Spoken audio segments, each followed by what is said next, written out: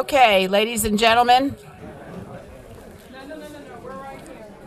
good afternoon. Good afternoon, everyone, and welcome.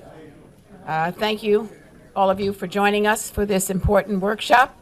Our colleagues from Fort Lauderdale and all of you out there, and I think there's some overflow as well. Obviously, a lot of interest in this issue.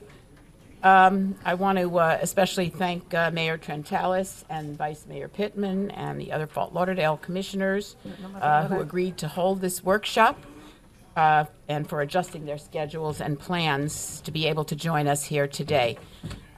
Just wanted to suggest that anyone who is going to speak, please remember to turn on your mic and speak into the mic. I'm guilty of that sometimes because we had some issues this morning with that not happening. And also, if you could mute your phones, that would also be helpful. Thank you. We have a rather limited time to cover a very complex subject. So I'm going to make some brief opening remarks, and then I want to also give Mayor Trentalis the opportunity to also make some opening remarks, and then we will dive into today's agenda. First and foremost, collaboration is the key. For those of you who may not have heard, my mayoral theme this year is collaboration, community collaboration, achieving more together. This joint workshop reflects both the county and the city's commitment to work together to define solutions to transportation and other key needs in our communities. On behalf of the county, I want to reiterate our commitment to working collaboratively and receiving input from leaders of Fort Lauderdale and from other cities and organizations with a stake in planning for the future of our region. This is especially true when it comes to commuter rail and other regional transportation investments that the county is leading. We need all stakeholders to work with us and help us succeed in providing a regional commuter rail system to serve Broward County residents and visitors. Secondly, I don't need to remind anyone here, I don't think, that time is of the essence. We have been talking about developing commuter rail on the FEC corridor. I think the one figure that was given to me was at least for 20 years. We finally need to bring commuter rail to Broward. We currently have a pro-rail administration in Washington and a recently passed Infrastructure Investment and Jobs Act that provides a window of opportunity to leverage federal funding. Development around the anticipated rail stations, it's important that we have transit-oriented development. Affordable housing, the workshop we had this morning, is one of the major opportunities within this context, and the subject of our previous county workshop, as I mentioned. Every day we wait to move forward, we increase the risk of missing out on funding and economic development opportunities, not to mention the fact that traffic congestion continues to worsen in the absence of new public transit systems, and construction costs continue to rise. Finally, let's take the time today to learn about the findings of this joint study and use the information to guide our decisions going forward. We agreed at the beginning of the year to jointly plan, fund, and execute this in-depth study. We now have an important opportunity to benefit from that work. I look forward to today's presentations and to a productive workshop with you all. Thank you, Mayor. I want to echo the sentiments that have been expressed by newly elected Nan Rich. Mayor, congratulations. Thank you. I think that today's workshop is going to be crucial and pivotal as we move forward in trying to make decisions regarding the commuter rail service. Commuter rail has been discussed for quite a few years, even predating my early election back in 2003 to the City Commission of Fort Lauderdale. It's gone back that far. Back then, it was considered a pipe dream, a pie in the sky kind of undertaking, thinking that we could have commuter rail up and down the corridor between Miami and West Palm Beach. It's important for us to recognize what are the benefits that we would try to achieve with a commuter rail service between those locations. Mayor Rich pointed out economic development. And economic development is an important aspect of this, hoping to encourage people to live along the rail line and to also encourage investors to want to invest in an area where commuter rail service is available. But at the same time, we don't want to create an infrastructure that would enhance the commuter rail system, but at the same time depress economic development. In Fort Lauderdale, for example, we have a flourishing, robust economic activity going on in our downtown. Many of you have seen it in Flagler Village and south of the river. We have significant amount of investment. Hundreds of millions, if not billions of dollars have been and will continue to be invested in our downtown area. So whatever we do with regard to this commuter rail program, we can't do anything that's going to depress that economic activity, interfere with its growth, or in any way diminish its value as it's currently been built. In addition, we have to also consider what the enhancements are for travelers, people who are visitors, commuters in and out of our city, commuters that would come through our city. We have a number of opportunities here that have been created through the Brightline system that we currently experience between Miami and Orlando. And it's been very robust and very successful now that most of those stations have been open, especially since Boca and Aventura have also been open. And we've seen the impact it's had. We see how people are taking the trains, and we see that we've just sort of made a dent in the opportunities that we have going forward. But I also want to point out that a lot of the travelers that come to and from Fort Lauderdale in particular, we have to ask ourselves, where does a commuter rail service benefit the city of Fort Lauderdale? Perhaps holistically and regionally, we see the opportunities of taking cars off the road of 95, the Interstate 95, and how a train system that runs parallel with that transportation system might help to alleviate the traffic congestion. But from a city point of view, we have to ask ourselves, where does that leave Fort Lauderdale? Are we taking cars off the road coming in and out of the city of Fort Lauderdale? And how does this new commuter rail service affect the amount of traffic coming in and out of our city? Especially much of the commuter rail that comes in and out of our city is east-west, not north-south. So these are issues that we want to address, and we want to continue to make sure that we make accommodations for as we try to consider a regional transportation system such as we're discussing today through this commuter rails system. Now, I do want to point out a couple of things. Economic activity is important. It's not just real estate development. We have a very robust and pivotal industry here called the marine industries. It generates billions of dollars of economic activity in our community, and we can do nothing to negatively impact it. If anything, we should look for ways to enhance it more and more. The city of Fort Lauderdale continues to find opportunities to increase dock space and marine service activity because we are the marine capital of the world, and we want to continue to make it that way. So in our discussions, we have to look for opportunities to assist the marine industries and not try to frustrate the kind of business activity that they have developed over the many decades here in our community. So having said that, I hand it back to our Mayor, Nan Rich, and let's begin the discussion. Okay, thank you. I would first like to introduce our County Administrator, Monica Sapero, and ask her for any brief remarks she'd like to make. Thank you, Mayor and Mayor Trincalis.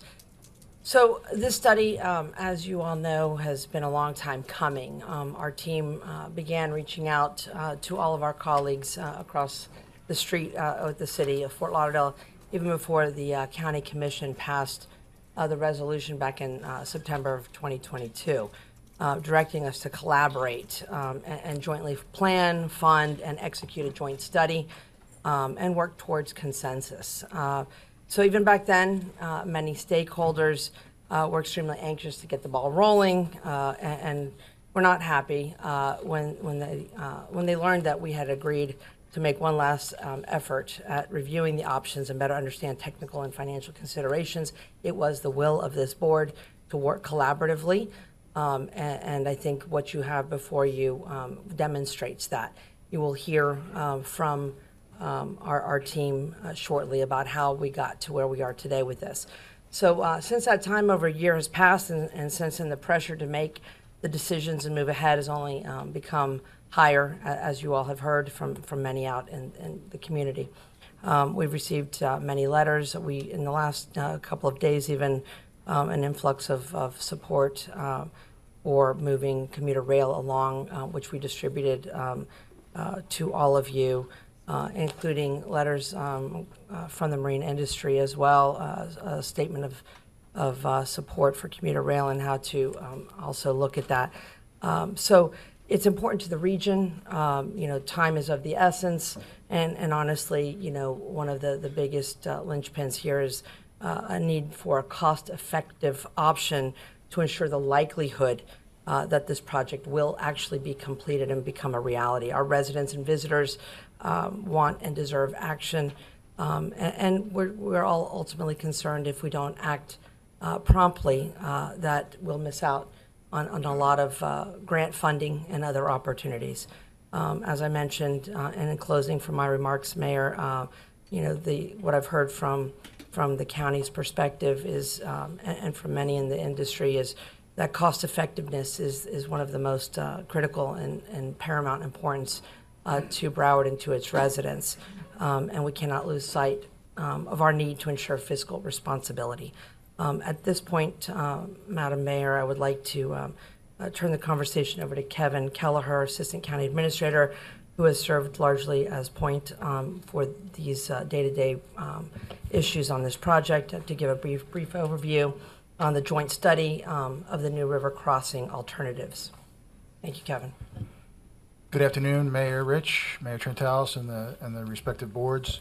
I'm going to do a brief overview of the joint study between the City of Fort Lauderdale and Broward County, how we got here today before we turn it over to the White House Group. So a little background in this history, and yes, the idea may have germinated 20 years ago, but in earnest about 4 years ago, in January 2020, through the legislature, the state of Florida, through the FDOT District 4, did a preliminary feasibility study that was done by Corradino and HDR. So this was the first study of that included how to cross the New River. Then in January 2021, about a year later, Broward County and FDOT signed an MOU to enter into the Broward Commuter Rail program and have a project development and environmental study. So that was initiated in January 2021 and completed in December of that year. In November of that year, because there was some thought that the costs from the initial feasibility study and the draft of the second study by Corradino and HDR were excessive with respect to tunnel costs. It was an independent review that was contracted for not by the local FDOT, but by their central office, and there was an independent review that was done, and that was done by WSP. In January of 2022, the Fort Lauderdale City Commission adopted a resolution at that time urging FDOT to recommend the tunnel as a locally preferred alternative.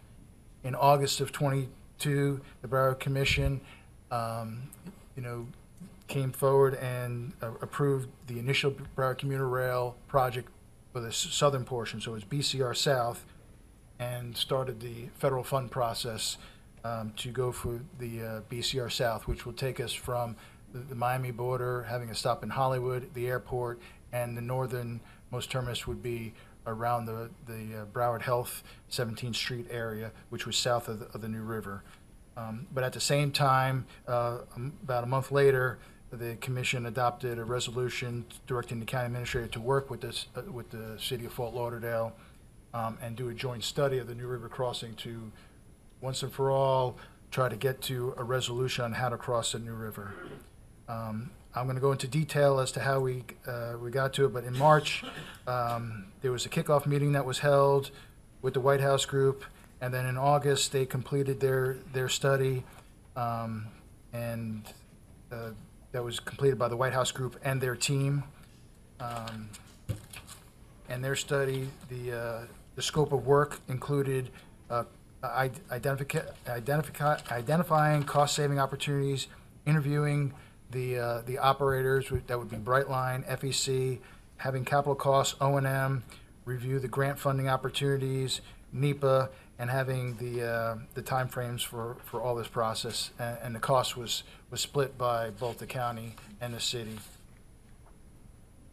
So how did we get to have White House Group? Once there was a determination for the parties to work together on this, it was about September, October of last year. City and county staff met. They worked together. They worked on a scope of work. They determined the most appropriate approach would be to go through the Broward MPO. They had a library of firms. The city of Fort Lauderdale had an existing agreement with the Broward MPO, and what we did is we tagged onto that, went through that city agreement, and assist and work with MPO for that process. That process resulted in the White House Group being selected, and the MPO, the city, and the county worked directly with each other on the selecting of the consultant as well as negotiating the task work order. An ILA was drafted up and signed by the city and county in February and March. And as I said before, the kickoff meeting began in March 13th at the city offices. There was biweekly meetings held during the study. There was 7 tasks that were part of the scope of work. Each deliverable was submitted to both the city and the county and approved by the city and county representatives, which were identified in the ILA. The draft final report was submitted to both the city and the county on July 27th, and then the final report, after receiving those comments, was submitted on August 18th. Subsequent to that, we had talked about having a joint meeting. Unfortunately, the city and the county's calendars couldn't work in the October timeframe. The county had a workshop on October 10th, and then there's been a couple of city meetings, I believe, on November 7th and November 21st that have now led us to this, where we're here today, where the White House Group is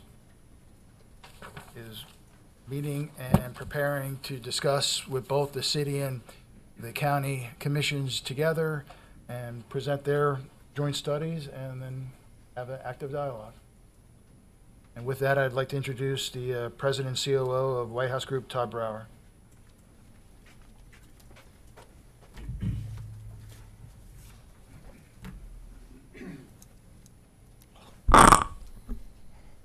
That's always so undignified when you have to lower it as low as I need to. Oh, and then it creaks while I do it. And then I put on my reading glasses. So it's just, oh, Kevin. Oh, gosh, if I'm not in the hot seat as it is. Wonderful. And Kevin, does this work then? Yeah. It does work. Okay, great. So I don't have to worry about that. Yeah, and thank you for the introduction. Mayor, thank you. Mayors, thank you so much for having us. My name is Todd Brower with White House Group. I've got a wonderful team with me here that's going to answer all of your questions. But the first place that I want to start today is with a high-level summary of about 450 pages of technical documentation that we produced for this study. And then we're going to go into the discussion. I want you to hear it directly from the mouth of our experts to answer your questions. I want them to be available to you. We will be available here as long as you need us to be. All right, so, Mike, you told me it was working.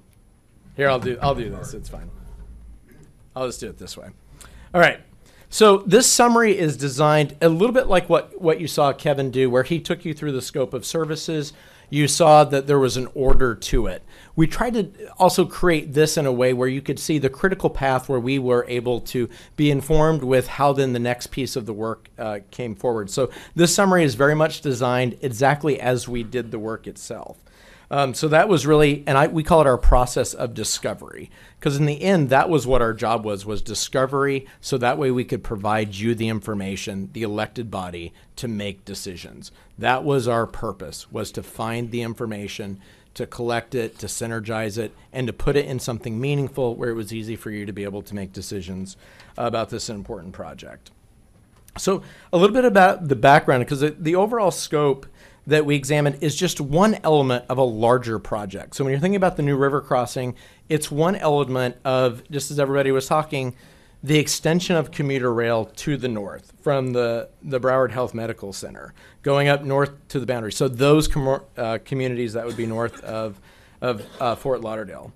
This project is referenced in the county's Primo plan, and the alternatives to cross the New River, again, one portion of it, had been developed and established as our study area. So that was the magnifying, that was the lens that we were looking for. So we always had an image of a much larger project, the extension of commuter rail, but we were looking at 3 alternatives that were developed to cross the New River, 3 bridge and 1 tunnel.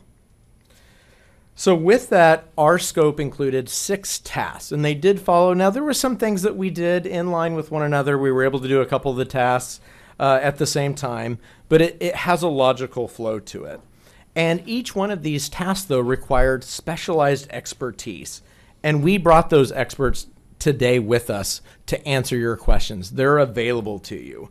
We start with Quandel Consultants, who is responsible for reviewing all the elements of the bridge alternatives, including cost-saving opportunities, inflationary impacts, and developing capital and O&M estimates for those 3 bridge alternatives. Jacobs was responsible for exactly the same effort, but with the tunnel. Clary then was tasked with identifying funding opportunities to how you pay for it. So the order of it, though, was, as we talk about the collaboration being the theme, that is exactly how we looked at it. This was a collaborative effort with you all staff, but also with the team, because the first place that we started, as you'll notice with task 1, is conducting that overview, reviewing all the information, reviewing the designs, looking for those cost-saving opportunities, but also being aware that a lot had changed since the study had been done. Inflation had boomed, we know, during the summer of 2022, so there were a lot of things that we had to look at. But we got that flow where we were able to communicate together as a team, ask questions about the design, start to understand what the cost savings options were, and then engage the actual owner of the asset. So Brightline Fortress, which owns the access rights to the physical asset, which is owned by FECR, or the Florida Railroad, Florida East Coast Railroad. Its reporting mark is FEC. So when you see us going between the two, sometimes we're using the Federal Railroad Administration code for that. That's FEC. So not to get confused there. But ultimately then, once we had a sense of these are the cost savings that we're looking at, let's hear what the owner had to say related to it, and then build our cost estimates from there. And then how would we pay for it? What are the options to bring money into looking at each one of these alternatives? And each one of these alternatives, it is important to note, we looked at with the same amount, with the same microscope as all of them. So our scope did not include developing new alternatives, nor did it have recommending an alternative. This was a fact-finding mission and updating and estimating cost estimates for both capital as well as O&M. And then our job was to synthesize all of it, to put it in plain speak, to get it into terminology that you could look at. Now, because no offense against my technical team here, but we talk all the time. They're very much thinking like an engineer, and thank you for doing that. But sometimes to be able to then translate that into action, into political action, we then look at that information and synergize in a certain way. So that's what White House Group's job was. So you had Quandel, who was doing the bridges, Jacobs, who was doing the tunnel, Clary, who was looking at funding and financing options, and then White House Group that was looking at the NEPA expert, we have the NEPA expert here, but NEPA, what's the impact of the federal process related to it, and then bringing all those together. So these alternatives, these four that were developed, they were developed, and Kevin gave you a quick overview of it. They were developed as related to a previous process that included public engagement, that included evaluation. There was a lot of work that went into these four alternatives. We were asked to review them. We were looking for cost savings. We were looking at the design to say, where could we save money? Where are there maybe escalations? And then the estimation of the actual cost. And not just in today's dollars, but looking at it as year of expenditure. Because obviously a candy bar today does not cost the same as it did 10 years ago. Even if we look at the Miami Tunnel that was completed in 2014, that cost would look something very different. So we wanted to give you a better accurate picture of what would it look like if we took it out to the year of expenditure. And then importantly, how do these alternatives impact the larger project, which is commuter rail to the north, in establishing the ability to get federal funding? These programs are very competitive. So all of those things went into play when we looked at these alternatives. So once we got a sense of what the cost savings were, well, our team of engineers and specialists, they have their ideas, but so do the actual owners of the asset. So we interviewed Brightline, we interviewed FEC, and we asked them about the cost-saving opportunities, different techniques that we could use. We also asked them about each one of the alternatives, what their thoughts were, what did they see as challenges, what did we need to be aware of, because we're now finally getting everybody on the same page talking, and again, with the actual owner of the asset. So that was the engagement that we had with them to understand it. So we did it with both Brightline and FEC. And with that, then, we were able to create our estimate. So we got a sense of all the opportunities that we were looking at to also understand cost escalation. Then at the same time, though, it was very important for us to understand what is the operator, the owners of the asset. They gave us direction there. That then culminated in the estimates that you see before you.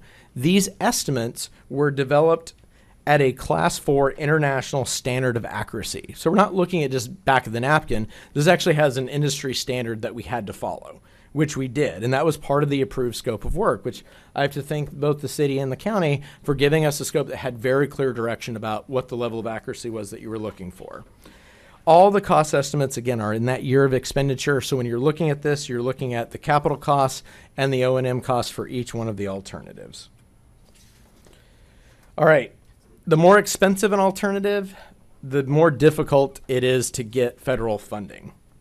And primarily, again, because we're looking at the entire project, we're not talking about the new river crossing, we're actually talking about the extension of Broward County Rail all the way up to its northern border. So not only does it become more difficult, but you also now have higher degree of scrutiny when you put together your applications. So we have to look at all of those things because these are incredibly competitive programs. And I know some of you have already heard me talk about, what's the highest award that's been given? What's the average award? For Mega, we're looking, the last cycle was $130 million. And you saw that Raise This came out, its cap is $25 million. Infra, I believe what is it, Lowell? It is 100 and that's about the highest level? Okay, so 100 million. So we see that we got some real challenges to be able to fill the gap for funding these projects. Thank you, Lowell. Well, with federal money comes strings, right? Somebody's going to write a check. They're going to have a say about it. So USDOT requires a process to look in detail at the project and understand its impacts on the human, the built, the natural environment. It includes additional public outreach. It includes evaluation of a no-build alternative. The result is a federal finding. So they're basing it off of local information, but they're actually the ones that do the finding related to it. So that's the process that would be required should you choose to go the federal route. And it can be up to 2 years extending the life of the project to be able to move it forward. So with that, we put together a summary so you could look at them side by side to understand each one of them, the costs, what the funding options are, what the Brightline and FEC perspectives are, and then a rough order of magnitude on the project delivery time frame too. So that way you kind of got a sense of how far out are we looking at to develop something. We also put together something that was more illustrative so that way you could see how do each one of the alternatives fit with the overall project and what the project sponsor would need to do to move these forward. And the more complex it gets, the greater the time frame becomes. So that's how the interaction with the alternative and the larger project work together. So with that, I've got the subject matter experts. So I have Jeff, who is the Director of Structural Engineering, if you'd raise your hand. Yep, stand up. He's with Quandel. He can answer all your questions on the bridge alternatives. For the tunnel, I have Brandy Creed, who is Jacob's local liaison. She's a rail engineer. And I'm very excited about this. Nick Chen, who is joining us, who is the engineer of record for the Miami Tunnel. So this is the individual that signed and sealed those plans for the Miami Tunnel. He's the only living one to do that in 50 years. So it's not conjecture. When he was working on this project, it's from Florida experience in developing a project and a tunnel. So he can talk about his experience as well. And then we also have Ben, who is also here. He is the national estimator, transportation estimator for Jacob. So he looks at this on a national scale. He's responsible for looking at the accuracy of it to make sure that it's hitting the Class 4 requirement. And then Lowell, who is here to talk about grant opportunities. You probably know him. He's been involved with Florida for some time. He was FDOT CEO. He's been involved with funding on many levels. In fact, I think even Sunrail, you were involved in that one as well. So he has real-world experience in developing commuter rail within Florida. Also, I have Wade White, who is our NEPA expert. So he and I, actually Wade was our project manager. One of the first projects that we won at White House Group was an FTA New Starts reviewer. He was our project manager for that, so he knows the CIG process and he knows NEPA quite well. So that is the team of experts that you have ready for you, ready to answer your questions, and ready to roll up their sleeves and get to work. Mayors?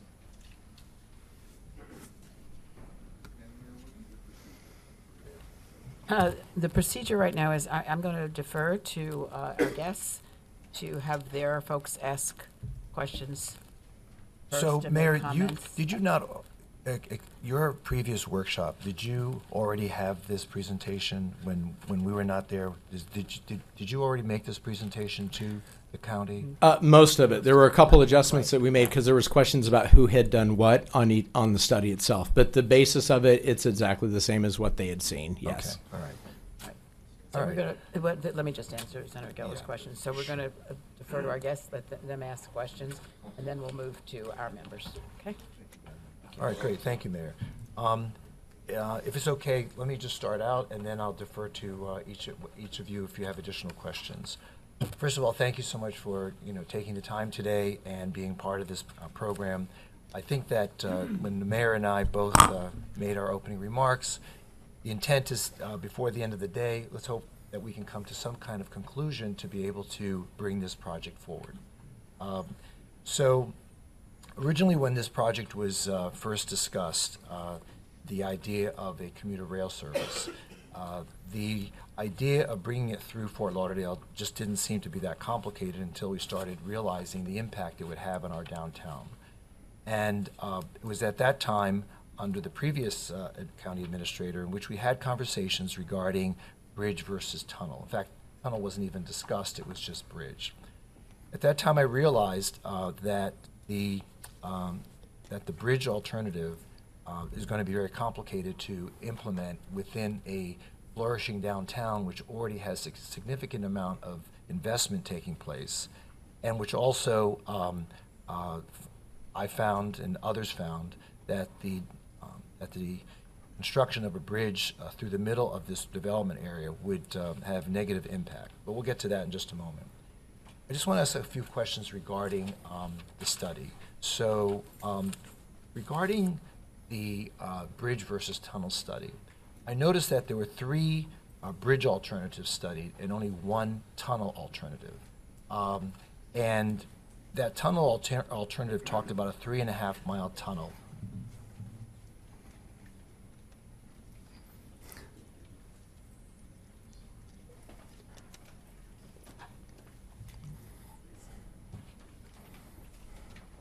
Can we not interrupt what's going on here right now? Thank you. No, that's us. We don't need to. Yeah, I understand. Okay, all right. Okay, It's let's just, not get, okay. let's not get Okay, testy. all right, let's go. Okay. So originally when this New River crossing was discussed, okay, but originally when this New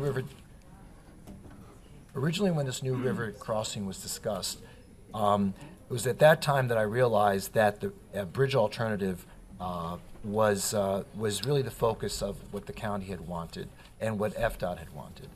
So when I introduced the idea of a tunnel, we tried to consider not just the opportunity that a tunnel would have to facilitate the commuter rail service, but also how it would positively impact the already existing commuters traffic going east-west, vehicular traffic. It was at that time that I suggested, for conversation purpose at the beginning, like, what if we brought the tunnel under Sunrise Boulevard and brought it under Davie Boulevard? So we had a tunnel that would go from north to south in that distance. If you measure the distance between Sunrise Boulevard and Davie Boulevard, it's 2.2 miles. So I'm not quite sure where the extra mile and a quarter came from. And I think that certainly adds significantly to the cost of construction, because it's almost a third more than what was originally contemplated. So I bring that up mainly because multiple lengths could still be contemplated. It doesn't necessarily have to be the distance between Sunrise and Davie.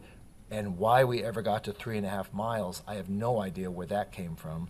I don't even think it was contemplated originally by FDOT, but be that as it may, I think that needs to be understood, that the city of Fort Lauderdale never contemplated a 3.5 mile tunnel. It was only between Sunrise and Davie, which is 2.25 miles.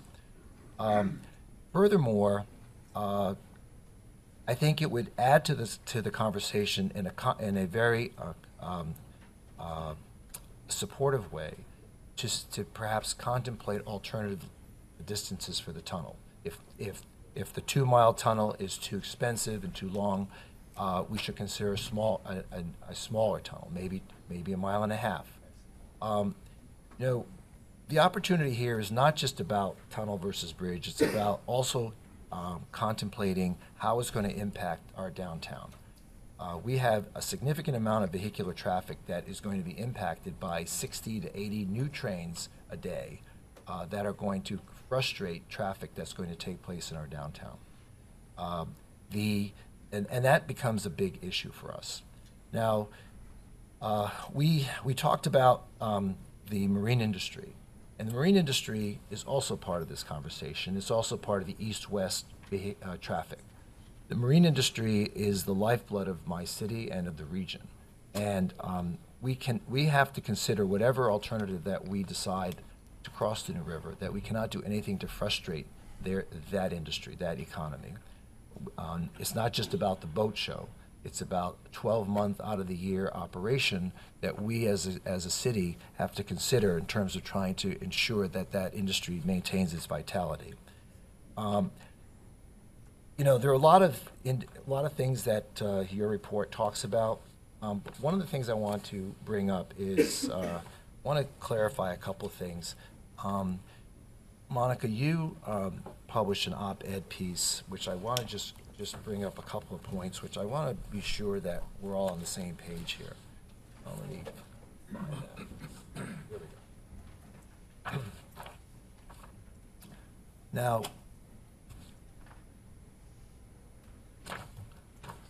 this is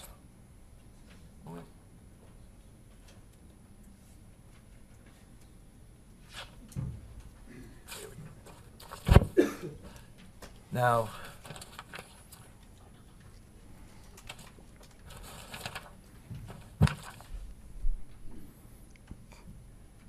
there are a couple of statements here that maybe, Todd, you can clarify for us if you could. On Monica's letter? Well, she makes references to your study, so I just Oh, want to okay. make sure that we're clear. Yeah, I just want to make sure that I understood. Yeah, I understand that. Okay. According to the White House group, who authored the most recent joint city-county study, the FECR indicated that a tunnel would be unsuitable for them. Now, FECR is the freight line, correct? Correct. All right. They've never indicated they wanted any change from what their existing operations were. So not only is the tunnel unsuitable for them, but so is a bridge. They don't intend to do anything to change their existing operations. Is that correct? That is correct. Okay. So when the statement was made that FECR indicated the tunnel would be unsuitable for them, so would a bridge. Yes, with one caveat, but What is let's the continue. What is the so, caveat? So one of the things that the team looked at from the standpoint of feasibility and looking at cost possibilities. There was something that Quandel was able to discover where you could split the two bridges and do flanking bascule bridges, so you could not disrupt them and still be able to meet either one of the heights. Because I think what's very important, though, Mayor, too, to realize is that this team did not look at it as tunnel versus bridge. All four alternatives are an option. Now, neither of them are versus the other. They're just different alternatives. I understand So that. what they were able to find is that they could work off of any of those heights with the bascule bridges, 56 or 25, basically flanking it, because one of the most important things that FEC told us was do not disrupt our operations. So we were able to find a solution looking at bascule bridges that did that. Right, but the last representation that they made, FECR made, was that they don't want any of their operations interfered with, and they don't intend to. They don't intend to navigate their trains over a bridge, is what they had indicated to us. Correct, but the flanking bridges actually allow you to then solve the passenger rail by having them flanking. I'm not disputing that. I'm just talking about FECR right now. Okay. I'm not talking about passenger rail. Yeah, so it leaves their operation intact. Correct. Okay. It says other active participants in this years-long debate include all the municipalities near FECR, the corridor, the Marine Industries Association, the Broward Workshop, the Downtown Development Authority, and numerous business and civic organizations, as well as commuters and visitors. While that statement is true, it suggests that they support the bridge alternative. And as you know, and as I have here in front of me, I have letters of support on behalf of each one of those organizations for the tunnel. The tunnel is supported by the Broward Workshop, by the Greater Fort Lauderdale Chamber of Commerce, the Greater Fort Lauderdale Alliance, as well as over 30 stakeholders of developers, neighborhood associations, and other civic organizations that opined on this issue. And all of them include anywhere from the neighborhood associations such as Flagler Village and Lake Ridge, developers such as Ossie Symbol and Jim Ellis, the Austin Foreman, Miles Foreman, George Hamberry, Steve Hudson, the list 36 of them. Okay. The Downtown Development Authority, also in support of the tunnel approach. So a lot of what we talk about is, yes, we're going to talk about the fiscal aspects of it, bridge versus a tunnel, but there are aspects of this that go beyond just dollars and cents. It talks about impact on the communities and how that will change the whole dynamic of what we're trying to create downtown. I know that wasn't part of your study. I know that there are other studies that we're going to engage others to talk about that, including dividing communities. Fort Lauderdale has been a divided community for decades between those who live on each side of the tracks. We're trying to prevent and eliminate those divisions. So, and then there were a couple of other things that you talked about in your study. Quote, the new bascule bridge and approach spans would have to be constructed so far west of the existing bridge that the resulting impacts to the adjacent marina business and public facilities would be extensive and probably controversial. So that would have to do with the taking of land, would it not? It would not necessarily be takings, because at this point, design, you wouldn't call it takings. You might look at impacted parcels, but the design isn't far enough along to actually know what the impact would be. So as the design matures, then you'll do value engineering and you'll look at those other options. So you could have a situation where you'd have no parcels impacted. Okay, so you're saying that the bridge could be built without any taking of any property? That's not what I'm saying. I'm saying that the design isn't far enough along to know that answer. So you wouldn't have included that in your cost estimate then?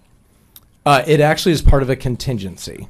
Okay. So you do consider the potential for impacted properties as part of the contingency, correct? Okay, so you have a dollar figure for both the bridge? We do. That is actually in our contingency. Okay.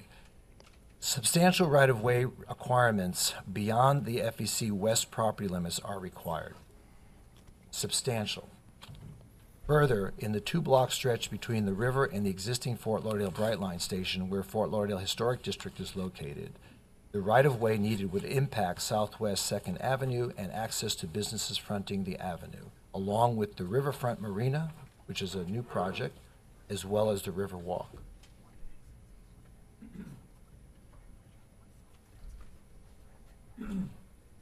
Okay. Okay, got it. Thank you. I just need clarification. So again, substantial right-of-way acquirements are going to be considered. Is that not true? So under the design as it is now, that is correct. That's where, again, our job is to look for cost savings, and that is what the Quandel team, in finding the flanking bridges, it removes that possibility. Okay. Can I ask Mr. Chen a couple of questions? Sure. Can you come up to the podium? Mr. Chen, thank you for your good work in Miami. Yeah, no problem. Were you also involved in estimating the operating costs of that tunnel on an annual basis? Have you been involved in that at all? Okay, not at the beginning, but eventually they asked me my opinion, and then that's the reason I look into the estimate, and then. No, I'm talking about the Miami tunnel. Oh, Miami Tunnel, okay. The Jacob's involvement in the Port Miami Tunnel, we are the part of the design build team.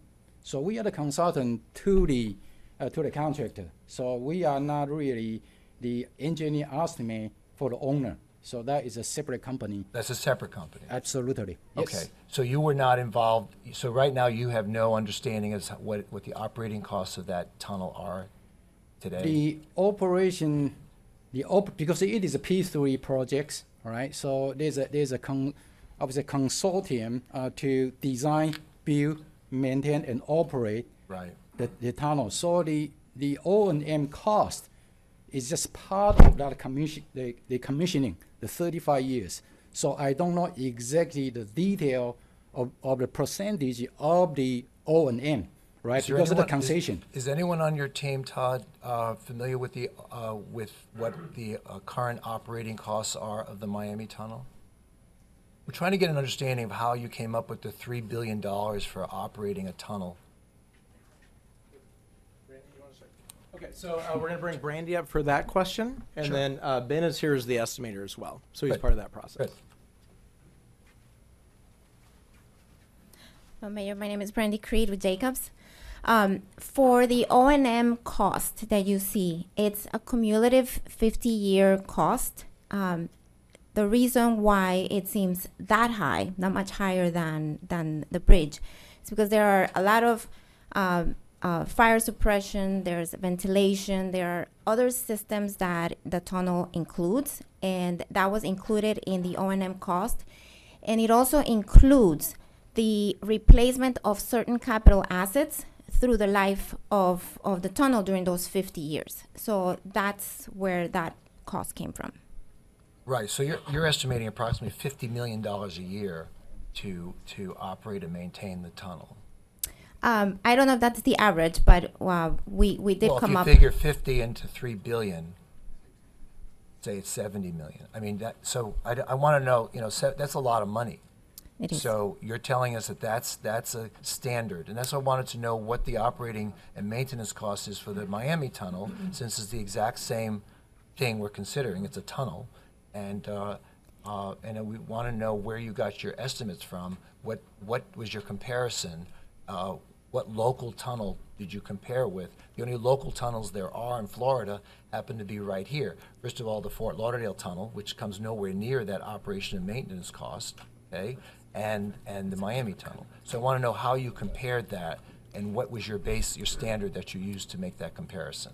Yeah, we pulled information from average costs that we have in other projects currently for O&M. And that's where those numbers came from. So nothing from locally from Not Miami necessarily or from Miami, or from correct. Fort Lauderdale. Correct. Okay, so we don't really know what the local costs would be. You just extrapolated from other projects somewhere else in the world, I guess. That are current in the U.S. In the U.S. Okay, all right, good. So Mayor, can I answer one of your previous questions Sure. about the length of the tunnel? yes, sir. The Can you talk into the microphone? Yes, okay. Apologize. No problem. The length of the tunnel, I think previously you quoted, say, is 3.5 miles. Now need to be clarified. The alignment for the tunnel is about 1.75 mile. But because it's twin bore, right? So that's the reason you think it is a 3.5 because it's two tunnels.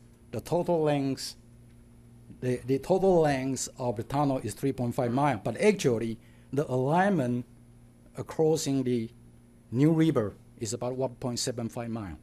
So that's just a I don't think I clarification. understand what you're saying. Have one going each way. Each one is 1.7. So if you double 1.7 is 3, Because you have two tunnels. You have two. You have one going one way, one going the okay. other. Yeah, you have So two. that's where you come up with the 3.5. That is the reason it's 3.5. Actually, Okay. yeah. The So actual, if you do a single bore tunnel, the cost would be less. yeah, it's 1.75. So it would just be the cost of 1.7. Yeah, probably. Okay, if you really try to compare the twin bore to single bore, all right, the single bore, the alignment will be a little bit greater than 1.75 mile. The reason, because the single bore, the tunnel is bigger. Then once you get into under the river, it will be deeper. So the length will be longer, a little bit. Yeah, but he's also asking not just the length, the cost. The cost isn't the same between a double bore and a single bore. Do you want to make a comparison? Yeah, and actually, so the question would be, the mayor's, Nick has actually put together some information because he had put together, he was the engineer of record for Miami. He actually has some comparison information for you, so you can see a single bore versus a double bore. Okay. If you'd Well- like to see that. Well, we have comparison information too, so I'll bring that up. I'll bring that up after your presentation. But Okay. But basically, it was never a 3.5 mile tunnel. It was No. just two tunnels at 1.7 miles. Okay. Well, that helps clarify things Yeah. because that was never really laid out here in the at least I didn't detect that. Okay. So thank you for clarifying that. Mayor Trentalis, can we just get a point of information when you're asking your questions?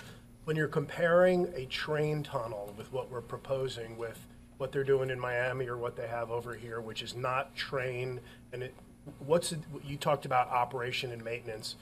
I'm assuming that there's differences because you're putting a train through one and the others. Like I think in Miami tunnel, it's just vehicular, A. Correct. Don't they close that down under certain weather conditions in its entirety? I thought that there was some kind of difference. All right. that they told me. The Port Miami Tunnel is a highway tunnel. Okay, so it's a highway tunnel. The length for the Port Miami Tunnel is one way is about 4,000 feet. One way 4,000 feet, but you have two, right? Northbound, southbound. So you have two tubes. The inside diameter of the tunnel is 37 feet, so it's pretty big. That is very compatible, say, single bore to our double bore. And answer the highway tunnel question to the train tunnel, the difference, there are many things different, all right? One is a signal, all right? For a train, you have a signal, you have the, I would say, probably some section, you have to know where the train is, so you have a different signal, just make it very simple. The signal is different, but also the track bed, all right? You have a rail, you have, say, direct fixation, a block, and the highway tunnel does not have it. So when we try to compare the highway tunnel to this twin bore tunnel, then we need to add some additional cost, such as the signal communication and also I would say, the track bed. That's pretty different. But also this twin bore tunnel, I think the costs are presented by Todd, that including underground station. So the Port Miami Tunnel does not have a station. So that is, I'm just trying to make some comparison if we try to make. Okay. Thank you. Yeah. I appreciate that. Yeah, no problem. So I'm going to defer now to, if it's okay, Mayor, I defer to some of my commissioners. There are two commissioners whose district that this directly impacts, so we'll start with Commissioner Sturman. This directly impacts your district, and also you're an engineer, I understand.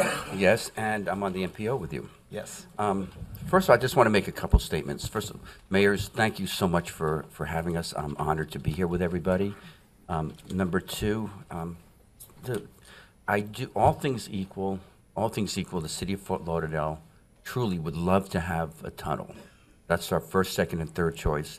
If there's any way we could have a tunnel, that's something we would really want to have. But there's some issues that are coming up here, and I realize that our interest is subordinate to the county, so we have to, whatever we do, we have to work together, and that's going to be my number one focus, working with the county, whatever decision we have. We want the tunnel, but going forward, time is of the essence, and we have to come to a consensus, whatever we need to do to get this forward. That's not something we voted on. That's my personal feeling. I have a couple questions. And can I ask Phil at some point, or this is just for White House? Oh, no. Of DOT or a couple other people while I'm The there. MPO is Phil- also Phil- available. Right, so if they want to. Am I missing something, or did we not talk about cost comparison? Did we We discuss haven't that? gotten there yet. We haven't gotten there yet. Oh. But you can bring it up. You bring it Oh, up. let's talk about cost comparisons. Well, I mean, that's like, Well, we're trying to determine cost because while we were talking, someone sent to me information saying that the Miami tunnel, the maintenance cost for 30 years is $200 million. Right. Lowell, I think you were looking up. Did that confirm the information that you had? Could you please repeat the comment? So information that was given to me while we were talking was that the maintenance cost for the Miami tunnel over 30 years is $200 million. Wait, over Now, you've 30 estimated years or 30 what's been years, done so 30 far? years, that's the estimate. So you indicated that over the 50 years, it would cost $3 billion, which is, a significant difference. Yeah, Ben, our estimator, can answer that question. Yeah. Well, let's hope I can answer it. I think I just want to, good afternoon, everyone. I'm Ben Kampf with Jacobs, the capital cost estimator. And I just wanted to shed some light on the difference or the discrepancy between O&M costs.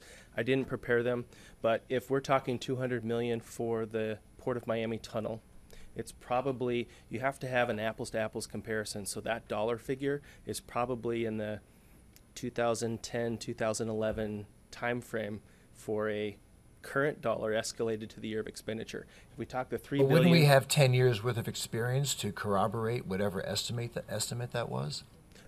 Wouldn't we have a 10 years of experience, 12 years of experience to determine whether or not that figure could be corroborated? Absolutely, and there are tunnel projects like this around the country that can be used for triangulation of these costs. The point I wanted to make is that the $3 billion in O&M costs is a future cost, and it's 25 years out, which is It's 50. 50 years out. So the midpoint of construction is, I don't know what that factor is, but the cost in current dollars is probably closer to $1 billion.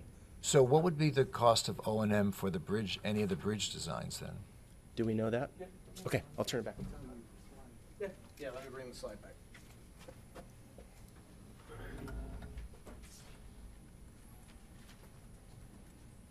Oh, and I've got, so that way you can see them compared with one another. Yep, so. Now, the other thing, too, that I want to point out, because, again, what's important in this conversation is it an apples-to-apples comparison? And I think that's what Ben was trying to point out, is what we were always trying to do was make sure that that's why we looked at year of expenditure. What are the dollars that you would actually spend, not based off of last year or this year, but 50 years in the future? That cost also, though, includes cyclical capital. So you're going to have to replace things, just like in the station Nick was mentioning. You're going to have to replace escalators. You're going to have to replace fire suppression. You're going to have to replace electrical. There's a lot of things that you are going to have to replace, ventilation, that you wouldn't on the bridge. That's some of the reasons why you're actually seeing the numbers as high as they are, is because the cyclical capital is very expensive on a tunnel. Yeah, but wasn't also the life expectancy different as well? Wasn't the life expectancy estimated to be twice as much as a bridge? So if you, in 75 years, if you had to tear down the bridge to rebuild it, what are we looking at as a cost in 75 years? We're looking at tens of billions of dollars. So, I mean, let's be real. If we want to compare apples to apples, let's realize that the life expectancy of a tunnel is significantly more than that. You don't rebuild a tunnel. A tunnel is there. So bridges do come down. And they do have a life expectancy, and all the estimators, all the consultants, yours and ours, have estimated that the bridge has a shorter life expectancy than a tunnel. So in 75 years, if we're going to rebuild this rebuild this bridge, we're talking about money in 75 years from now, which is crazy. Yeah, I just want to make one Yeah, please. note. The O&M cost, I think, Brandy mentioned is purely a material cost, but actually there is a substantial cost in the labor, okay? material usually people think about, okay, I'm going to replace the fan, I'm going to replace these utilities, but actually there is a team constantly maintain the tunnel. And that's wherever you go to the O&M cost estimate for the tunnel, there will be some people, okay? The cost of the people to maintain that tunnel probably is around the magnitude of about 20 people. So the salary of the 20 people, you multiply by 50 years, that is pretty significant. The majority of the cost, unless say, every 10 years, 20 years, you have a major rehabilitation, but your labor, don't forget about the labor. So sometimes if we say, okay, the O&M is this amount of money, need to think about it, does it including the labor or not? So that's something we need to clarify. Jeff, talk about the life expectancy. Yeah, just one thing on the life expectancy of a bridge. I mean, everybody likes to say 75 years. Normally, on a highway bridge, we're replacing it in 75 years. But that, again, I'm from Chicago, so we got road salt, we got everything else.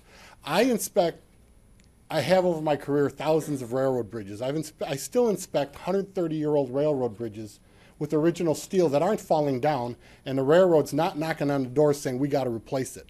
So to put a number like 75 years, I mean, a railroad bridge that's carrying commuter rail, which is lighter than freight, and isn't going to have, it's not going to be 2-mile-long trains with, hundreds of 286 kip cars that are beating it to death. Kip just means 1,000 pounds, so 286,000-pound cars that are beating this bridge to death. It's commuter rail. So, what we're saying is 75 years is probably going to be more like 100, 125 years. And if we are making replacements, it's not the entire bridge. We're not, even the bridges we replace now, we're not replacing the piers, the substructure units, piers and abutments. We're maybe replacing the superstructure, the beams. You got salt there, whatever. I mean, that'll affect it. But as far as being billions of dollars, I mean, if you're building a bridge, for, say, the Bascule Bridge is $25 million now, it's not going to be $1 billion, I don't think, even in 30 years, 40 years. Have you noticed around the country that cities are taking down their bridges and either doing subsurface or surface modes of transportation, or are you not seeing any of that? I'm not seeing that in Chicago. I mean, I did there's more design to this I world did than design Chicago. 3 tunnels. I did design 3 tunnels at O'Hare Airport, so I am familiar with tunnels, and I'm familiar with landing 1.25 million pound aircraft on the tunnel. Right. So I'm used to that, and I'm used to the maintenance of that. I oversaw the construction of it, so I'm very familiar with tunnels. So I can't speak on that. So in other cities that But what I am seeing in a lot of cities is people building underpasses. So we're actually building bridges. We're putting the railroad on a bridge, and we're lowering the street underneath the railroads, so that we're accommodating the railroad and we're preventing the city from being separated into two sections. So you're an advocate of underpasses then? Yeah, but that's still a bridge, though. I mean, and I'm not an advocate of bridges. Okay, I don't want to come off as that. Like I said, I've designed tunnels. I inspect bridges. I inspect tunnels. I mean, I do all that. So Okay, now, I was only tasked with evaluating the bridge portion of this project. I was not tasked with giving an opinion as to whether or not I think a bridge is the right option or a tunnel is the right option. We came up with the idea of having 2 flanking spans because we were told about the historic district and whatnot, and not impacting that. And we also realized that the original study wanted to move the existing Bascule Bridge over, which would actually put freight closer to those new high-rises that are being built along the river. And the closer you move a freight track to a building, the more vibration you're going to see. But if you're going to put commuter rail up in the air, that's lighter rail, less impact to the buildings. So, the original study, when you're making comments that you see in our report, that's based on the original study of shifting the existing FEC over, which they've said they're not FECR. FECR, I'm sorry, and putting the commuter rail on the opposite side. We came up with the idea that they said they didn't want their operations impacted or touched, so we would put one bridge on the east side, one bridge on the west side. Now we're almost within a right-of-way. If you look at some of the exhibits, I think, which tech memo was it, 1? I think it's in the appendix of tech memo 1. we show that literally we are bordering the right-of-way line on the west, or on the west side of the tracks. The only time we really go across the right-of-way line is on the river, and there's no historic district in the water. It's as soon as we get over the river, our tracks are moving in.